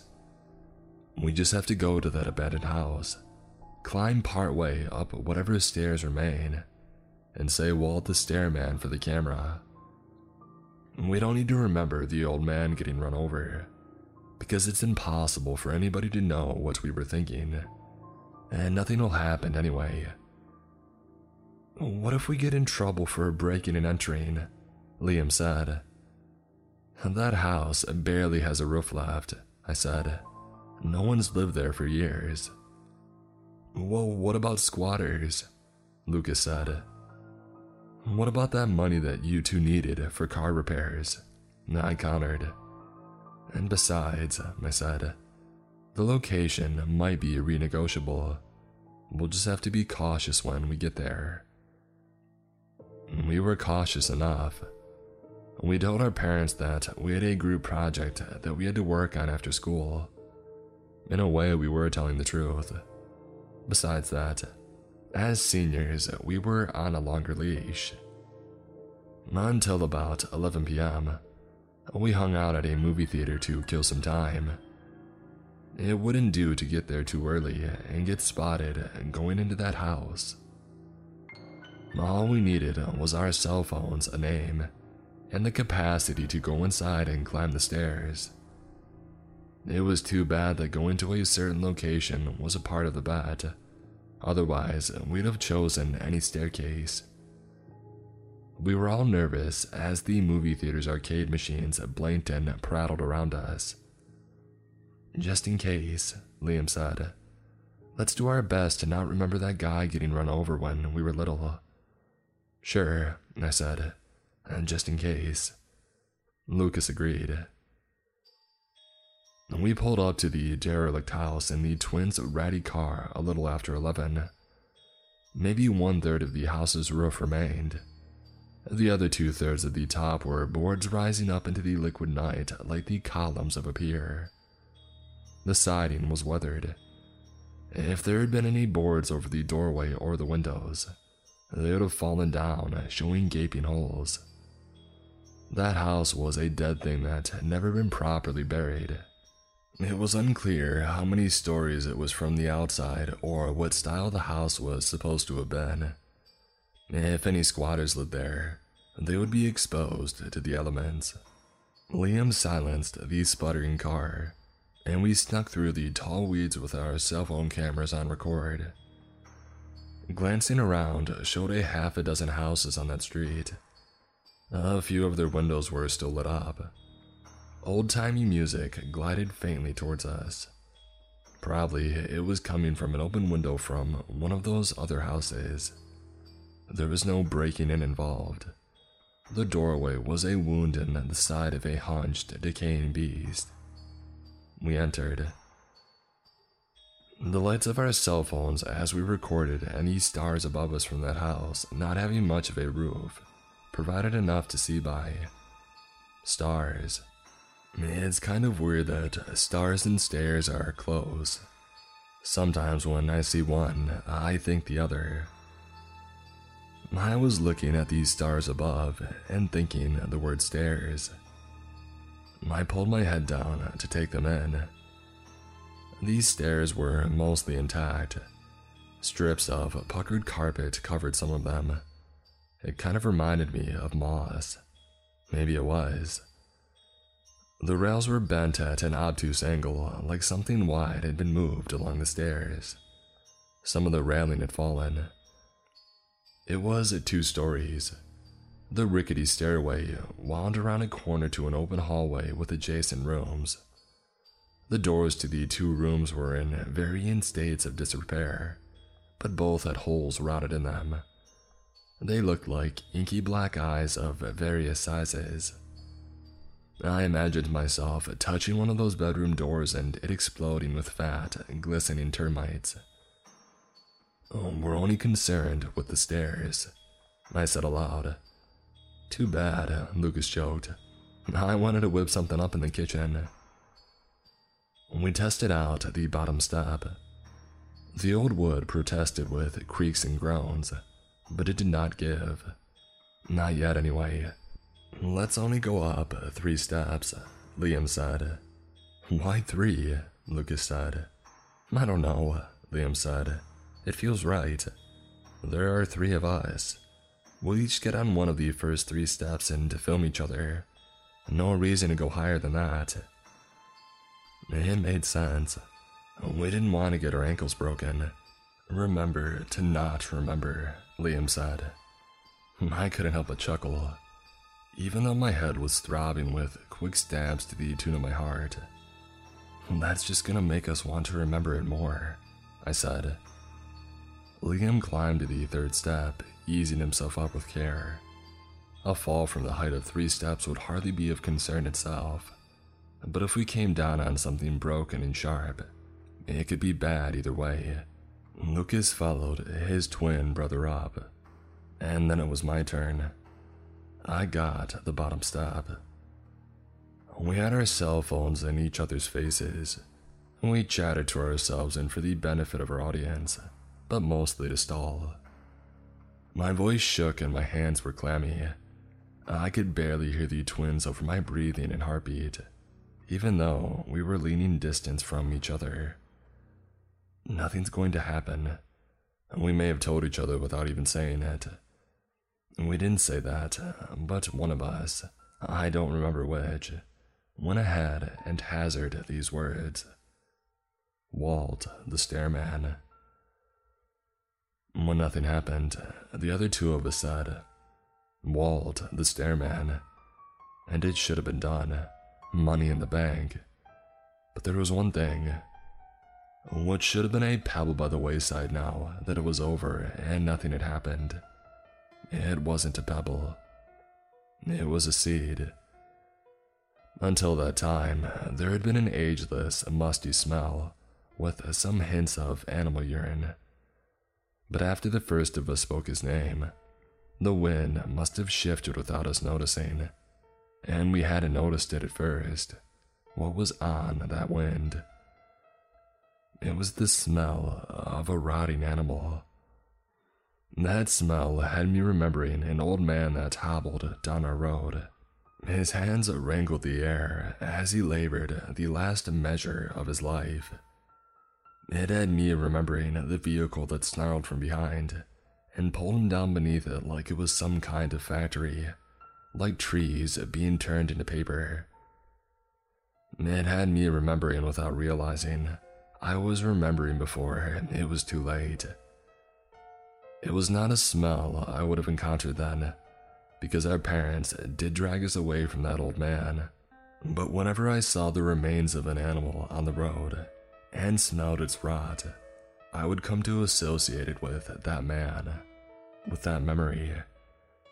I believe that the twins must have remembered too, whether because of that scent or because of something else. Somewhere between these stairs and the starlight, an apparition appeared. It hung over us like its back was clinging to a non-existent stairwell. Eyes that were much rounder than a human's, perfect or nearly perfect circles stared down at us. The rest of its face was smashed, bunches of it, recalling that hit-and-run victim from years ago. Its arms and legs seemed to be propped up and crammed into the air above us. It did not have a mouth. It didn't have a mouth until its face unfolded, and I realized it was not smashed but meant to look that way. And there were little arms and legs on the little folded up face that shared those overly round eyes. Sharp and glistening protrusions rode the skin of its miniature arms. Walt the Stairman dropped onto these stairs with us. Wood busted beneath him. He didn't seem to mind. He rose up, blotting out the stars with his height. His elongated arms, perfect for grasping existent or non-existent stairwells, stretched beyond his crooked-looking knees. He wore a strange robe that wasn't far removed from animal fur. Was it the fur of an animal of this earth? I have no idea. And there was no way to tell for sure whether those lumps were knees. We were all paralyzed at first.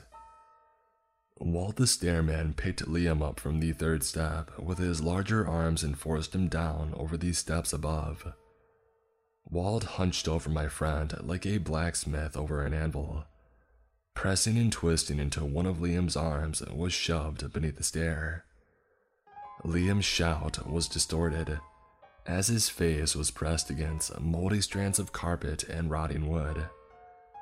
His brother ran up to help, but the smaller thing on Walt's head, I think that thing was Walt's head, removed itself from Walt the Stairman's body and jumped onto Lucas.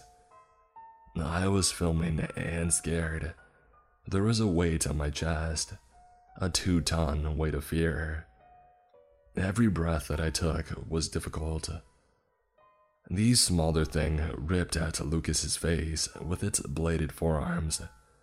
This thing, these two things called Walt the Stairman, it was not human.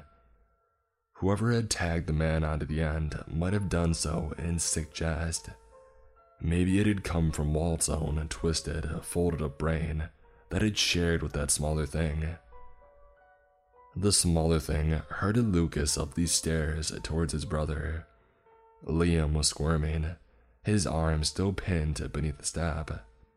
It herded until the free arm of the larger thing reached and grabbed. It reached and grabbed the wailing face of Lucas as the small part of Walt dived off of Lucas's shoulder like a thing attempting a high dive. The larger body of Walt reached and grabbed and hoisted Lucas into the air, one-armed before slamming him down. It used Lucas like a hammer to smash his twin brother's arm. Lucas went up and down and up and down. Liam cried out as pieces of his brother began to fall on him. his pinned arm that received all that force. It was no doubt smashed. But Liam cried for his brother in a place beyond pain. A soft, clicking rattle of bones, what had once been Lucas, was cast aside. Liam wept while headless Walt began groping for a piece of railing to use. When Walt's head came running after me like a bad memory, the only object that I had to defend myself with was my cell phone. I flung it at the creature. It fell back and slipped into the shadows. I ran. I pushed myself so hard in that short distance between the house and the twins' vehicle that I was sure I had pulled every muscle that I had, including my heart. Memories are tricky things. Sometimes you forget, sometimes they get distorted, and sometimes you get an inkling of a memory you never had. Other times, you can't forget. I can't forget what the bodies of the twins sounded like as they were dragged up the stairs. A sound that haunted my backside as I turned tail and ran. It haunts me every step that I take, and for good reason. I was a coward. I don't know where Walt took them, but I can only guess it had something to do with where he came from.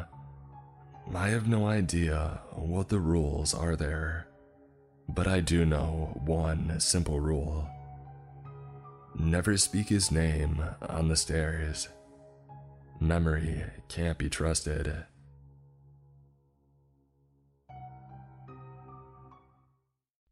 Beware the Antlers when traveling through the Norwegian countryside.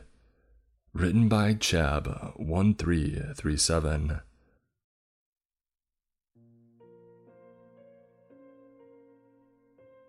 If you've ever traveled through the Norwegian countryside, you might have encountered the various antlers hung up in the trees by the road. There are hundreds of these large moose antlers nailed to the massive pine trees that populate the inland wilderness, stretching on for miles. They're usually found hanging from the middle of the trunk, where they're in clear view of the road. Some of them are even brightly colored and sport fun patterns.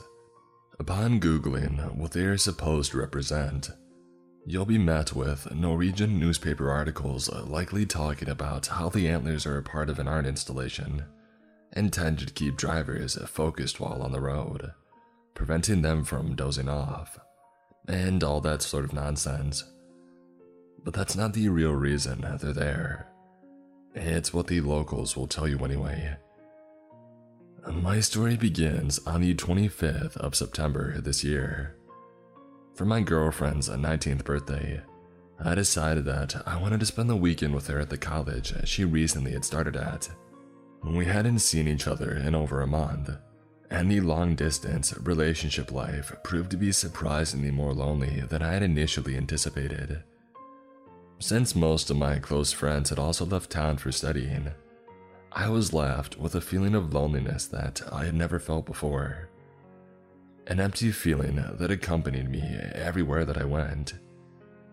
Even my boxing training or playing my usual video games seldom amused me anymore. I truly felt like a shell of my former self. And that's exactly why I was so excited about the thought of paying my girlfriend a visit. I yearned for social interaction, and a break from my mundane life was just what I needed. And the only problem was the distance between us. To get to her, I would have had to either buy an expensive two-way plane ticket or drive for 9 hours straight through mountainous terrain on bumpy, dilapidated roads, the latter being a thought I very much didn't relish. I opened up my bank account on my phone and I checked my balance. I sighed as I realized I had no other choice than to ask for my parents' permission to borrow the family car. After what felt like hours of persuasive arguing, they gave me a hesitant go-ahead, and my dad reluctantly tossed me the keys. Though initially skeptical, They probably thought getting some fresh air and interacting with people again would overall benefit me. Can't say that I disagreed. I went up the stairs to my room and excitedly called my girlfriend, informing her of the good news as I began hastily packing my bags. Before hanging up, I told her that I would be leaving tomorrow morning, and that she could expect to see me around 6 o'clock the following afternoon, should things go as planned. Saying it out loud filled me with dread. The longest distance I had ever driven before was to my grandparents' house across the fjord, 2 hours away from my home. This was a 9-hour trip, not counting rest stops and meal breaks along the way. Needless to say, my previous experiences on the road paled in comparison. I jumped in bed and groaned as my head hit the pillow. I had a long day ahead of me. The following morning, I awoke to my phone's alarm clock cheerfully chirping away. After a few minutes of booting up my consciousness, I quickly rose to my feet and got dressed. I ran downstairs, grabbed a few energy bars from the pantry, stuffed them in my pockets, and left the house in a hurry. I had no time to spare. The morning sun had already made the inside of my parents' car scorching hot. I felt as if I had entered a sauna as I sat down in the driver's seat and felt the burning leather of the steering wheel melt into my fingertips. I turned on the ignition and instantly flicked the air conditioning to its max setting.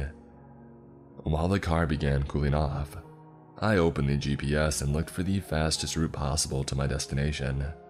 I live close to a small city in Norway called Trondheim. You've undoubtedly never heard of it. The city is located pretty far up north and lies close to the coast. Meanwhile, my girlfriend's new college is located just outside of Oslo, the country's capital.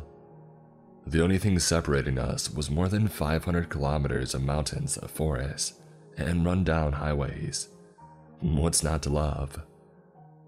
The GPS calculated a route that ran straight down the country as cleanly as it could.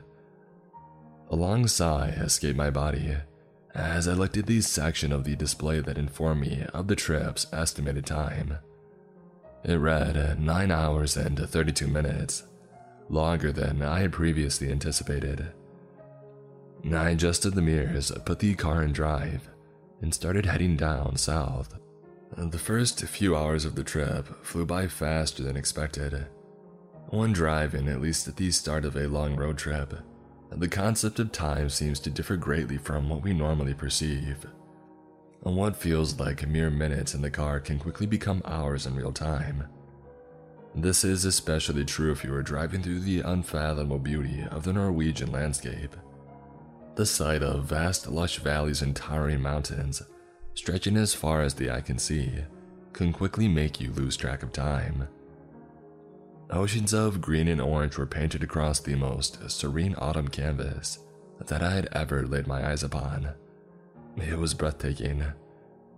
I had never really traveled much outside Trondheim before, and the beautiful scenery proved to be almost overwhelming. I drove past several small villages and rural communities, each sprawling with life and personality. If you've never been to Norway, or any other geographically similar country, it's honestly hard to fully describe the beauty and serenity of driving through the beautiful subalpine landscape. My road trip was nearing the 3-hour mark when I decided that I needed a small break to stretch my legs, munch on some energy bars, and get some fresh air. I pulled over at a small highway rest stop by the side of the road. There were a few other cars parked here, along with a small cafe and a large electronic billboard. I exited my car and took a deep breath of the clean mountain air. It felt refreshing. I turned around to take in my surroundings when I noticed a blinking yellow light emitting from the billboard. It displayed a large yellow triangle with an exclamation point in the middle, accompanied by a piece of soul-crushing information. Highway E6 was currently undergoing maintenance a couple of kilometers further up the road. The billboard pointed out that many motorists who had intended on traveling on it would have to divert their path and take County Road 255 instead. I cursed quietly under my breath. This meant that I would now have to take a massive detour on some sketchy isolated road out in the middle of nowhere. Great, I thought. Just what I needed. This would probably extend my trip by at least an hour and a half. I got back in my car and typed in the newly acquired piece of information into my GPS. According to it, I would soon be entering a heavily wooded and secluded stretch of road. The kind of road you don't want to be on should your car begin to break down or act funny. I started my car and left the rest stop behind, continuing along Highway E6, until I encountered the large roadblock the billboard had warned me about. Next to it stood a large orange sign with an arrow on it. My eyes followed the arrow and saw that it pointed toward an exit ramp to my right. I turned my steering wheel and drove onto County Road 255. The change was immediately noticeable. This new road made the highway seem like a piece of art. If the E6 was a quiet lake on a beautiful summer's day, County Road 255 was a stormy ocean just waiting to swallow any unfortunate sailor who dared brave its massive waves. The road was full of potholes and cracked, overgrown asphalt. It looked like nobody had traveled down this path for years. Maybe nobody had. After all, I could think of a few reasons as to why anyone would ever come out here. And despite the occasional jolts of my car as I hit a pothole, I kept on driving. Massive pine trees now surrounded me on both sides, and the road had become significantly more narrow than it used to be. 30 minutes had passed since I had entered this road, and I sat in my car listening to some old 80s pop song over the radio while chewing on a protein bar. The loud hum of four wheels traversing on decade-old asphalt almost began to feel soothing. That's when I first saw them. A pair of large brown antlers were nailed to a tree a couple of meters in front of me. I almost didn't register them as I zoomed past. I would have probably chalked it up to my imagination if it weren't for a second pair of antlers on a different tree, just a short distance ahead. I slowed my car to get a better look at them this time. This set of antlers sported a peculiar pattern of black stripes that ran diagonally down the pair. Across the road, my eyes laid upon yet another set of antlers. These ones were colored in a bright blue polka dot pattern. I noticed another pair. These ones were bright red in color. My car came to a full stop as I investigated these strange road markings. More and more of them seemed to come into view, each dyeing their own unique color and pattern. The forest was full of them. How strange, I thought. Must be a part of some local art installation or something. I quietly mumbled under my breath. I sat in my car for a few minutes, looking around at the various pairs of antlers that surrounded me. It was honestly kind of admirable that they managed to even bother with public art in a place like this. I mean, who would be around to appreciate it? I snapped out of my trance and resumed driving, thinking there was no use in delaying my arrival in Oslo any further. As I continued down the seemingly endless road, more and more antlers seemed to emerge from the tree line.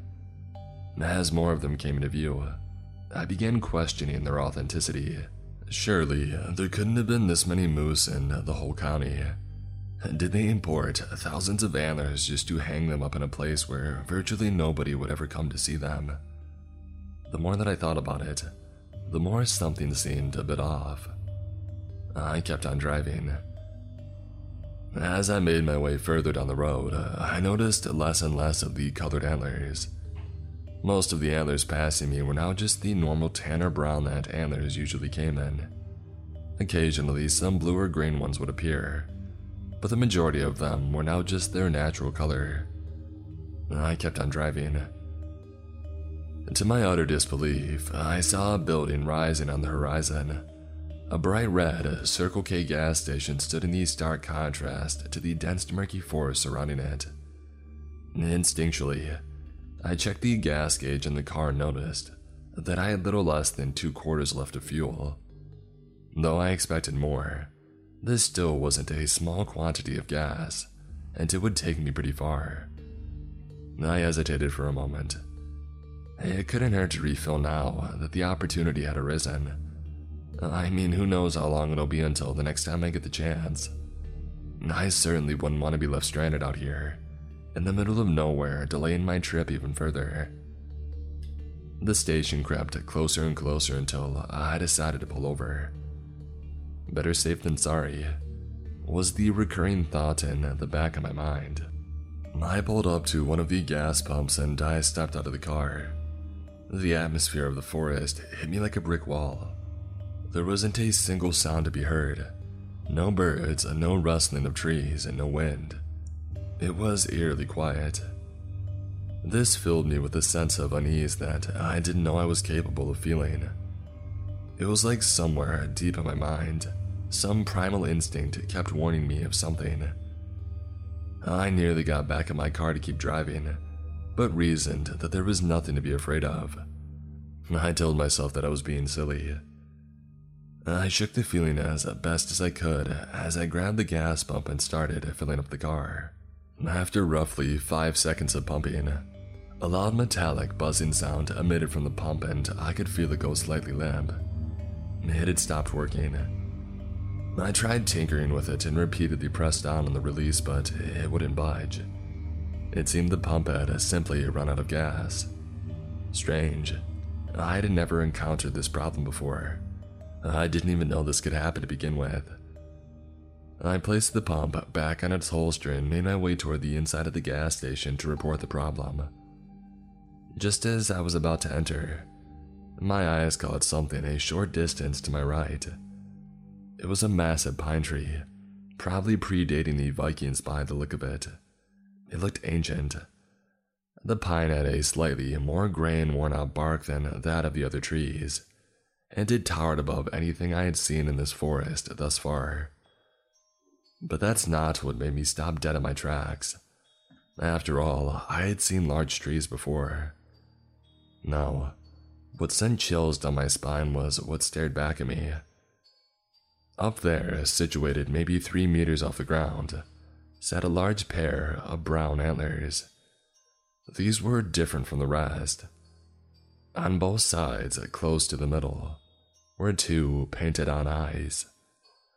They were outlined by a dark crimson coloration that seemed to have seeped further down the antlers. The amount of detail in the eyes had me questioning whether or not they were real for a second. I stood and watched as they ominously stared back at me. It felt as if they were going to blink at any moment. I was finally able to divert my gaze, and I headed inside at the gas station. The inside of the station was a whole other story. I don't know how I didn't notice it from the outside. The store was completely empty. There wasn't as much as a single bag of beef jerky lining the shelves. They had been picked clean by the looks of it. Most of the fluorescent lights that illuminated the store were still on, indicating that the place still had electricity somehow. The floors were a bit dirty, and a nasty mold had started growing on the ceiling by the corner closest to the door. But other than that, the store was in pristine condition. I walked over to the counter hoping to find some answers that would shed light on this peculiar situation. But I found nothing. No signs of life. No convenient newspaper clippings that would transcribe the history of the gas station in exquisite detail. I was left dumbfounded. What had happened here? I fished my phone out of my pocket, only to quickly realize that any attempts at using it were futile. I had no service, cliché I know. I raised my phone high into the air as if it would suddenly gain full 5G coverage. Starting to feel creeped out, I quickly turned around and headed for the exit. Immediately after I left the station, the immense feeling of dread returned. This time it seemed stronger. It was still eerily quiet out, and I felt as if I was being watched.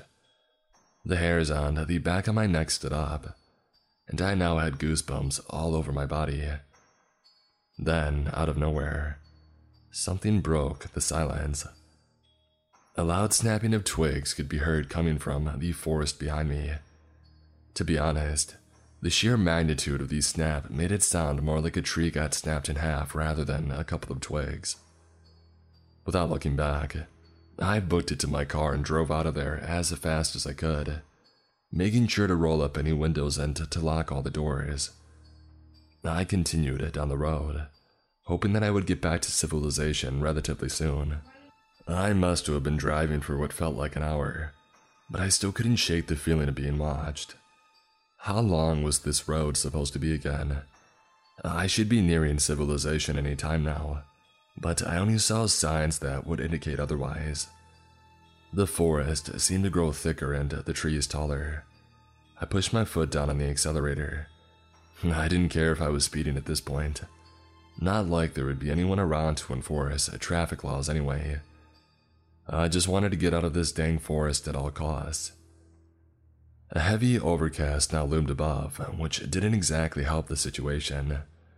The thick clouds prevented sunlight from shining down, and the woods felt unusually dark for it only being 4 o'clock in the afternoon.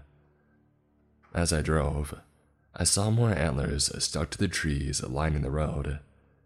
Each one looked more ominous than the last.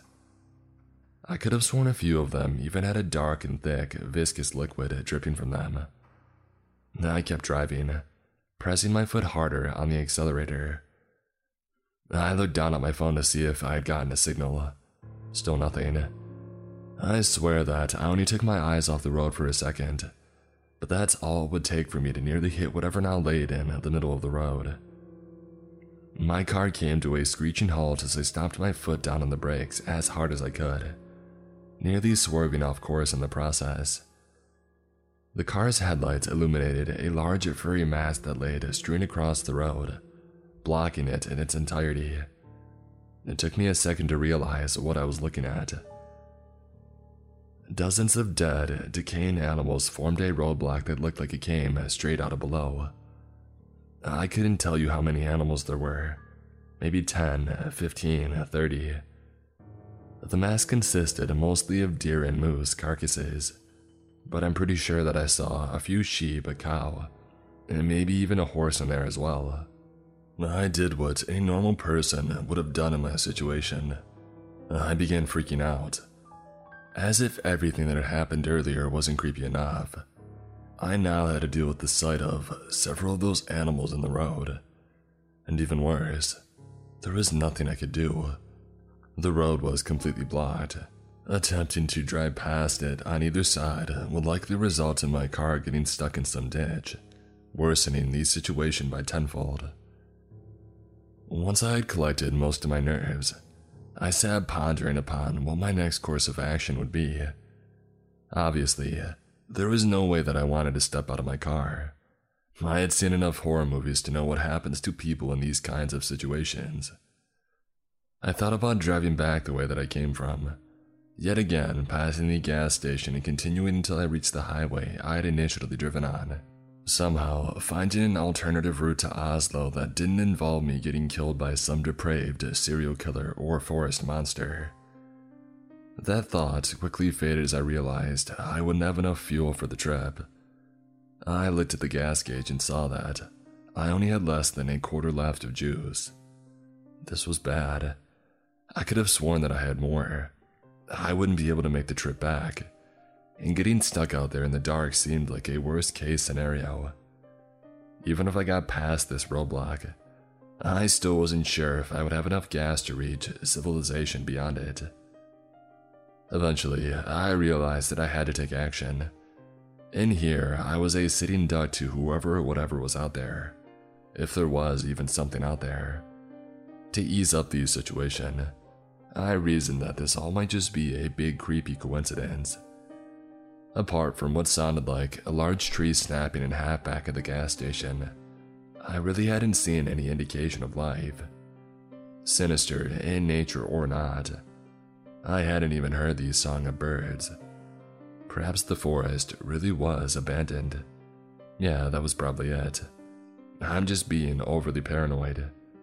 The result of listening to too many scary campfire stories as a kid.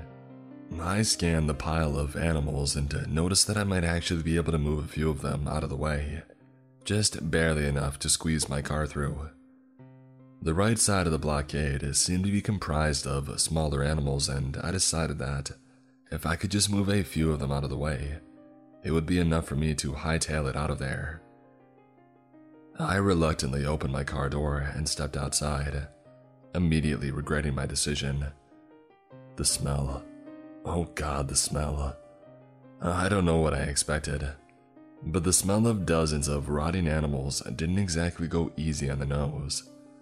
The stench of decay made every fiber of my being want to puke. I tried suppressing my violent bowel movements as best as I could. I took a couple of deep breaths and made my way toward the pile. Halfway to the pile, I jumped as I heard the recognizable sound of wood snapping in the distance, the same sound that I had heard back at the station. I kept walking. Unsurprisingly, the closer I got to the pile, the worse the smell got.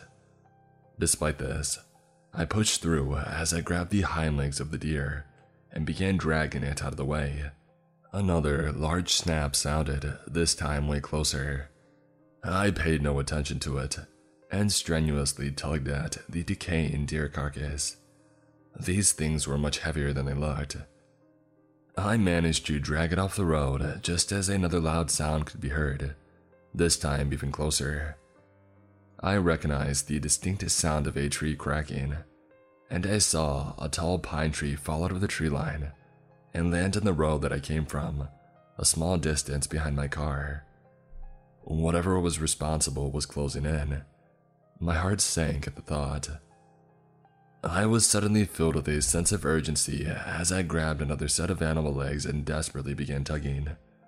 A new set of twigs snapped, this time alarmingly close. I looked back to the dense woodland next to my car and saw the dark, shadowy silhouette of something big moving through the underbrush. I could feel the panic start to set in.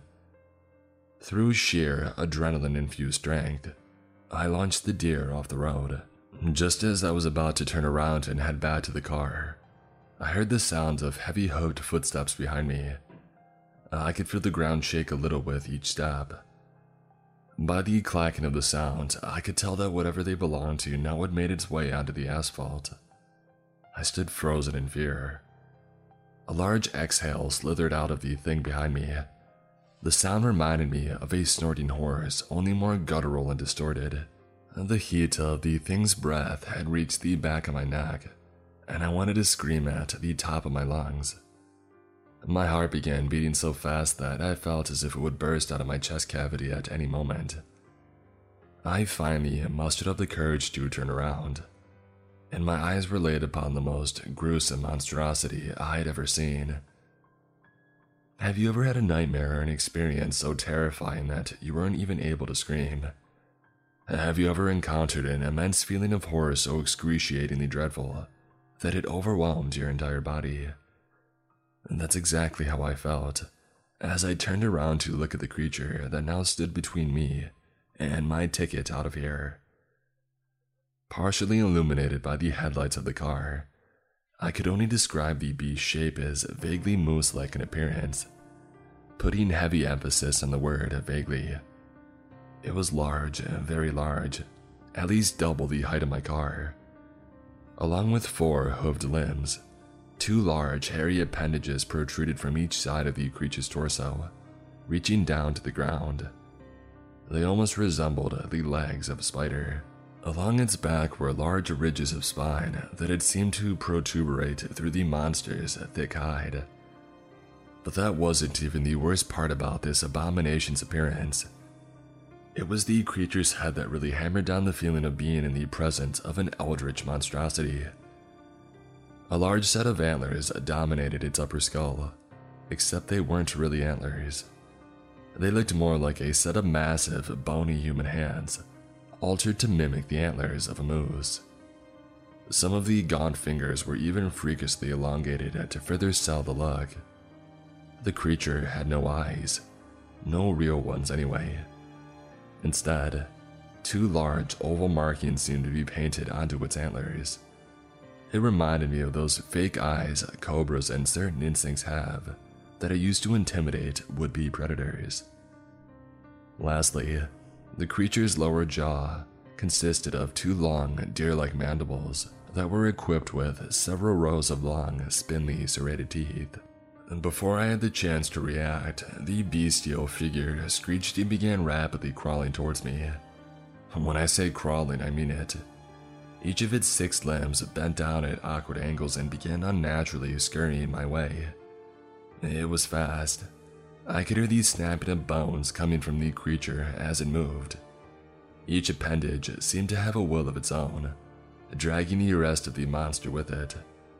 It looked unnaturally contorted. In an act of pure desperation, I ducked into the pile of animals behind me and buried myself deep in the decomposing flesh, hoping that the creature would eventually lose track of me and give up. In retrospect, it probably wasn't the brightest idea, but I figured I stood no chance in outrunning it, especially not in the dense woodland.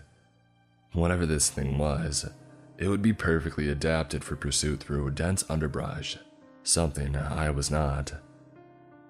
My sanctuary didn't last for long as I saw one of its spider-like appendages strike down in the flesh right next to me. I could hear guttural vocalizations escape its mouth as it began frantically searching for me. It sounded horrible. I was on the verge of tears by this point. There was no way I was going to get out of this situation alive. I felt truly doomed. Another appendage struck down beside me. It was going to find me eventually, and the situation seemed hopeless. I watched in horror as the deer carcass I had been hiding under got effortlessly tossed aside by the creature. I could see it in even more detail now. Its dark, thick hide looked cracked and worn down, a texture very reminiscent of tree bark. It had noticed me. The beast tilted its head downwards, and I could feel the artificial eyes of the antlers staring into my soul. An ear-piercing screech left its body as it raised one of its appendages and wrapped it around my foot. I noticed that the end of the spider-like leg came attached with a pair of sharp opposable claws. The claws dug into my leg, and I let out a scream of excruciating pain. This was how I was going to die. The creature opened its mouth, and I was presented with rows upon rows of sharp yellow teeth. In a last desperate attempt at survival, I kicked the creature's 2 mandibles as hard as I could with my other leg. It visibly recoiled in pain. I kicked it again, even harder this time. I could feel it loosen its grip on my foot, and I rolled over and got back on my feet. Limping towards the car, I swung open the driver's seat door and got in just in time for the creature to slam its entire body weight against the vehicle. It wasn't giving up without a fight. I slammed down on the accelerator with my foot and sped through the opening in the roadblock that I had previously cleared. I could feel the ground shake behind me as I looked in the rearview mirror and saw the massive beast in hot pursuit. I was going well over 100 kilometers an hour by now, but my assailant only seemed to come closer and closer. This should have been impossible. How was it moving so fast? I sped up even more. I could hear the roar of the engine as it probably produced the fastest moving car in Europe at that moment. I prayed to every god imaginable as I looked to my left and saw that the galloping creature had caught up to the car and was now running beside it. It turned towards me, and I could have sworn I saw a sickly and contorted smile begin to form around its mouth. I started cursing, contemplating just crashing the car into a tree so that my death would at least be swift and relatively painless. I closed my eyes and braced for the inevitable attack. Seconds, maybe even minutes had gone by before I realized. It never came. I was completely fine still driving along the road. I looked back at the rearview mirror and saw that the creature had just stopped in the middle of its tracks. It was just standing there as if it suddenly decided I wasn't worth the effort. I also noticed the strange antlers on the trees on both sides of the road. These antlers were similar to the other ones, except they seemed larger and were inscribed with weird symbols and markings. Due to the distance between us, I couldn't make out what the antlers said or depicted. The two parallel antlers almost reminded me of some sort of gate, as if it marked the border between the creature's territory and our world. Past the antlers towards my direction, the surrounding trees seemed completely normal. I was no longer surrounded by antlers, and the forest even seemed more inviting. The grotesque monster let out a bellowing roar, and I watched as it turned around and disappeared into the gloomy woodland. After a short while of driving, I was met with a big blue sign that pointed me toward Highway E6. I was relieved beyond comprehension. Eventually, the surrounding forest seemed to ease up, and after a few minutes of following the sign, I was reunited with the scenic valleys and subalpine landscapes that I had previously ventured on. I steered back onto Highway E6 and rode it until I arrived at a small but busy gas station in a small, rural community. As I parked my car, I broke down in tears and tried to make sense of what had just happened. I guess my adrenaline must have worn off because the last thing I remembered before waking up was slamming my head down to the steering wheel and passing out. I awoke a couple of hours later to tapping on my window. 2 police officers were called in when customers at the gas station had noticed a lifeless man covered in blood sitting alone in his car. They must have thought that I was dead or something. Not that I blame them, I really looked like a zombie. My clothes were all torn and red from the ordeal in the dead animal pile. I got out of my vehicle and tried explaining my situation. They brought me back to the local police station for a psychic and medical evaluation. When I gave them a statement, I described everything that had happened to me in perfect detail and tried to sound as sane as possible while doing it. At first, I couldn't tell if they believed me. I mean, who would? It was only after I gave them the location of where I had encountered the creature that they began tensing up. A heavy silence fell upon the interrogation room, and the 2 officers nervously exchanged looks. It was as if they knew something I didn't. I asked them about County Road 255 and the abandoned gas station, but they were quick to shut down any questions that I had. The official police report states that I had been in a state of shock from a local bear attack when the 2 officers had found me. That's how they explained what had caused the wound to my leg, and why I had massive scratch marks all over my car. It was ridiculous.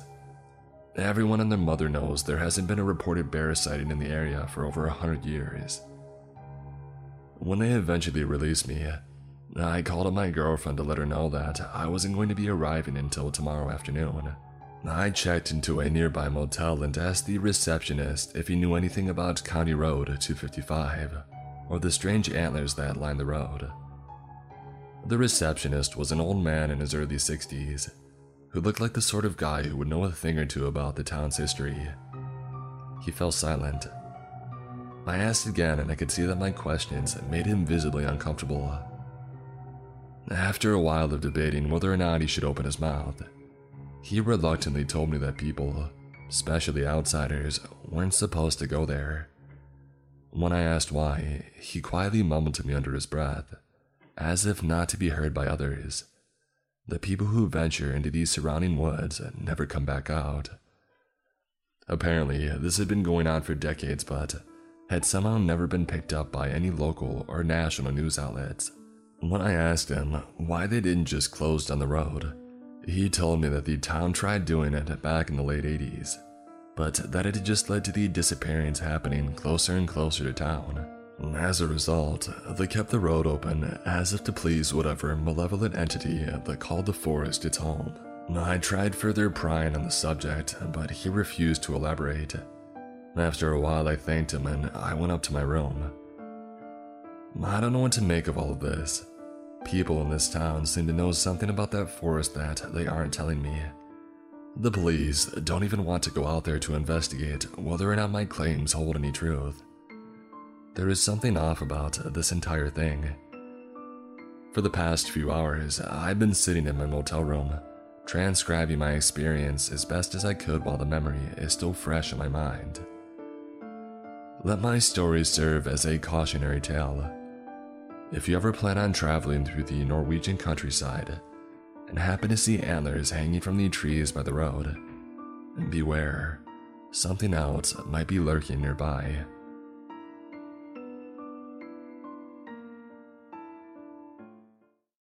Don't make my mistake.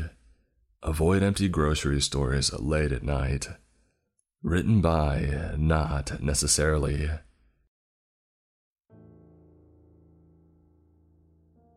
I realized I had run out of tomato sauce late at night when I had already cooked the pasta.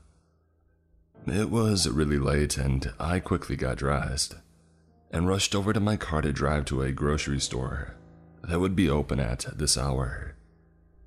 I did a quick Google search and found out that a grocery store not too far away from me was still open and that it would be open until midnight. I had the choice of going to this grocery store that I've never been to, which was only a 15-minute drive away, or go to my usual 24/7-hour grocery store, which was 30 minutes away. Obviously, I chose the former. As I drove up to the medium-sized building in the dark, silent night, my fear levels rose slightly.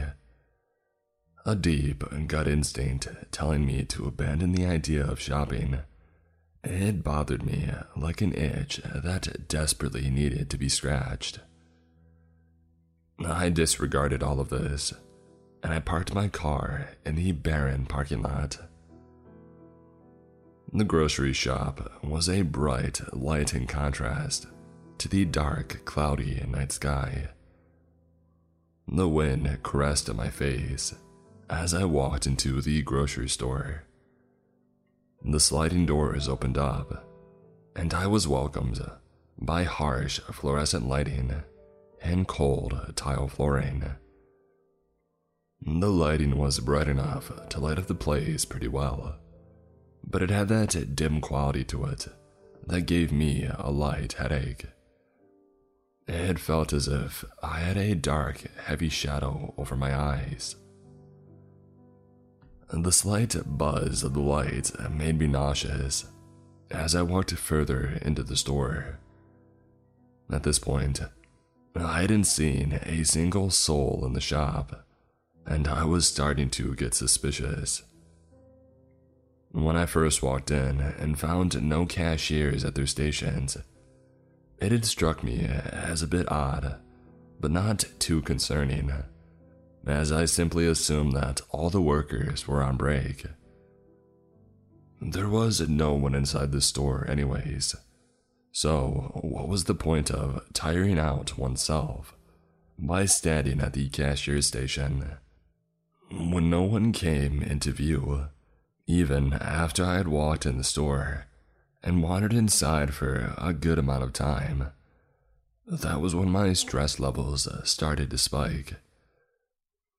I had been wandering around aimlessly in the fruit section, trying to wait around for someone to show up and tell me where I could find the tomato sauce. But I abandoned that and decided to go to the aisles to try to find what I was looking for. Just before I was about to leave the produce section, I realized something very unsettling about it. I don't know how I managed to miss it, as I was pacing around the place.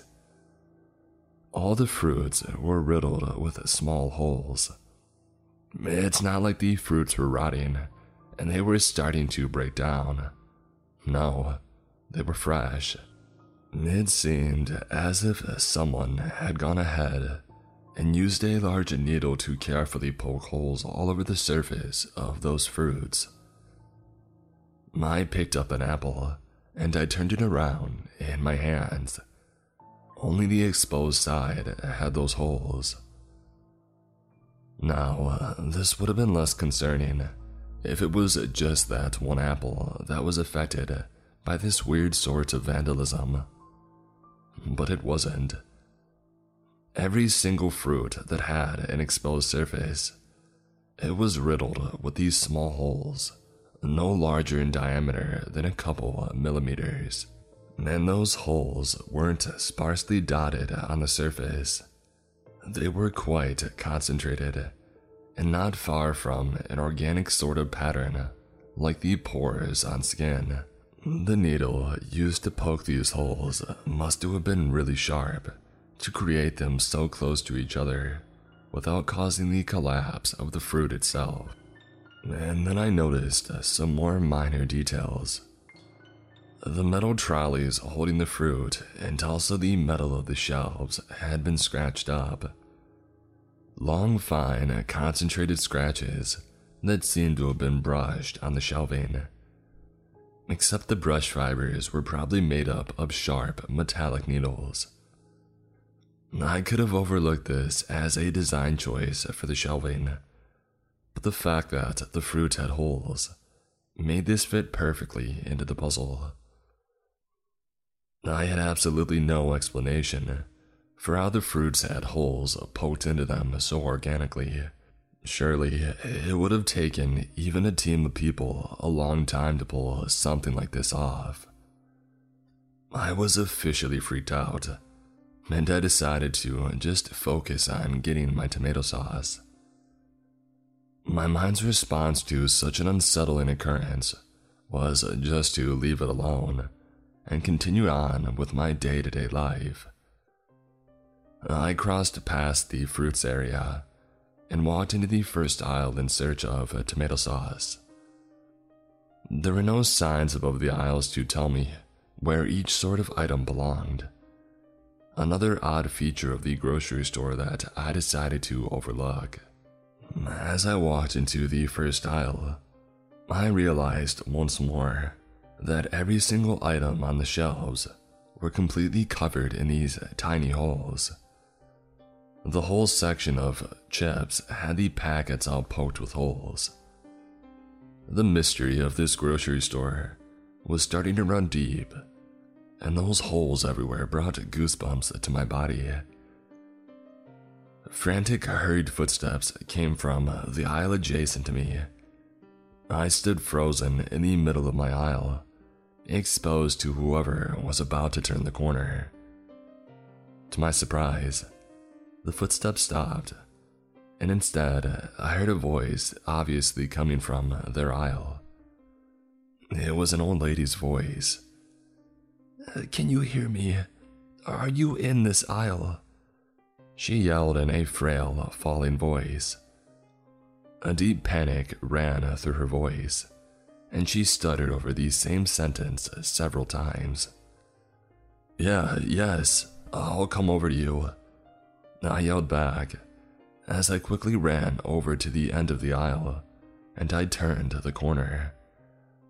"No, stop, don't come," she yelled in a frantic voice.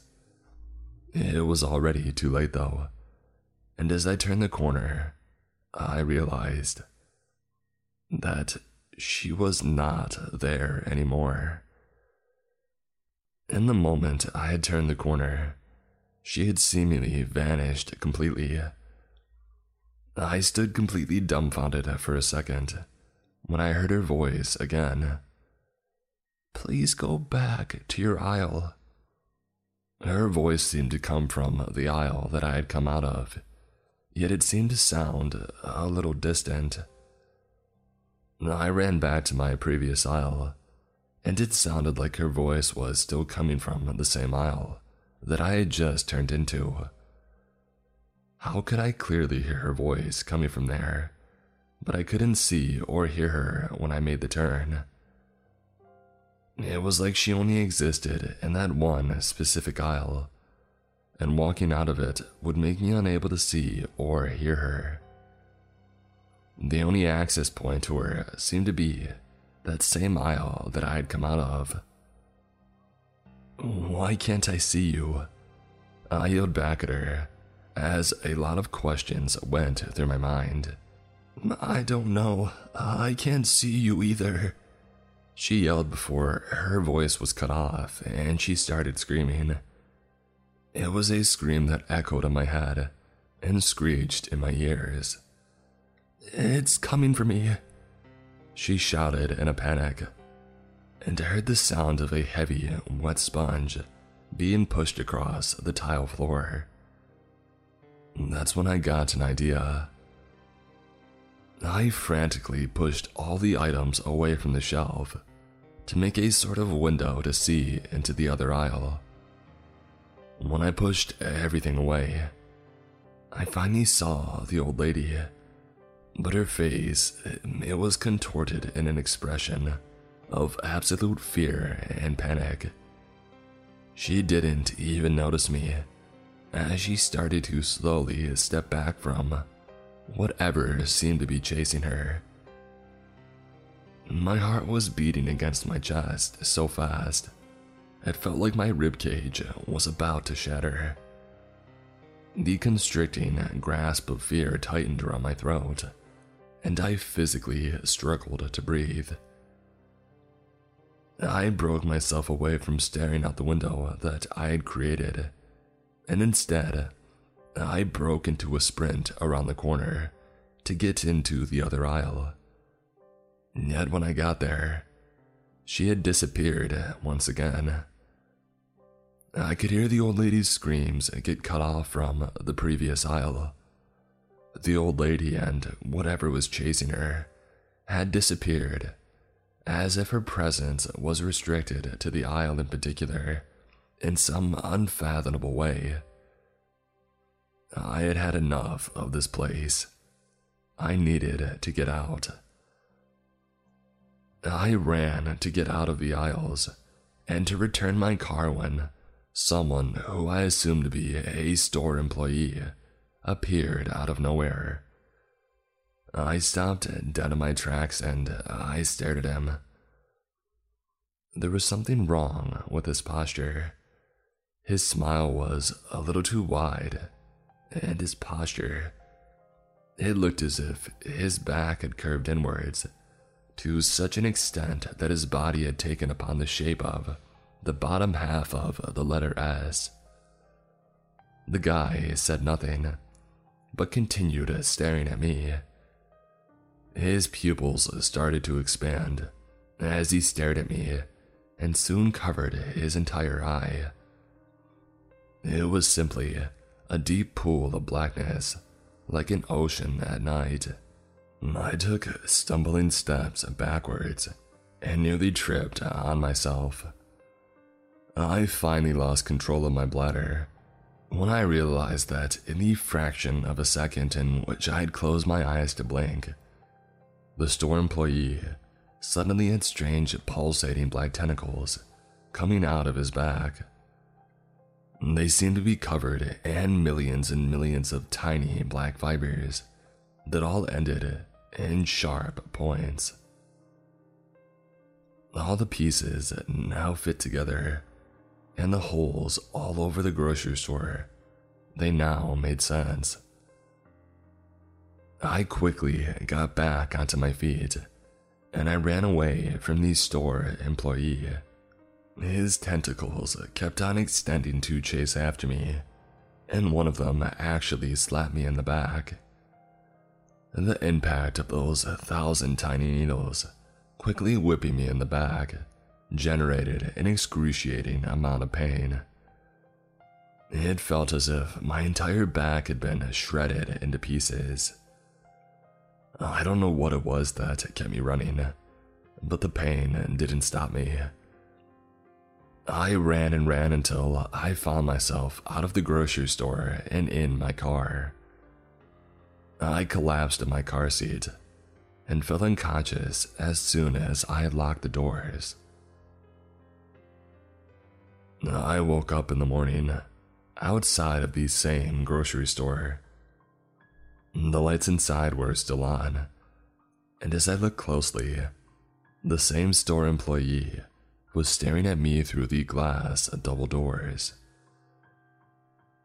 I booked it out of the parking lot the fastest that I've ever done in my life. On the way home, I finally broke down from all the stress and fear that I experienced over the past 24 hours, and I had a full-blown panic attack. What concerned me the most was that my back had no marks on it, not a bruise or a scratch. It was as if that slap that I remembered so vividly had never happened. I still couldn't forget the excruciating pain that I had felt as thousands of needles broke through my skin and dug deep into it before ripping themselves out. As I struggled to analyze my back in the mirror, I suddenly felt waves of pain pass through my very backbone. And then it started to violently curve inwards. The connections between my bones began to break and snap as I screamed. Inky black tentacles with thousands of needle-like protrusions on them began to rip out of my back, and they started attacking me. I'm typing out this post as I feel those constricting tentacles puncture my body like I'm in an Iron Maiden. I should have just had the pasta without any tomato sauce. Thank you all for listening today. I hope you enjoyed today's lineup of stories. I'm excited to be inching ever closer to Halloween, and I'm sure the stories are only going to ramp up from here on out. I would like to extend a huge thank you to this week's sponsor, Raycon. Right now, Creepscast listeners can get 15% off their Raycon order at buyraycon.com/Mr. Creeps. That's buyraycon.com/Mr. Creeps for 15% off. Wherever you may be in the world, I hope you have an amazing day or night. Stay safe out there, and as always, stay creepy.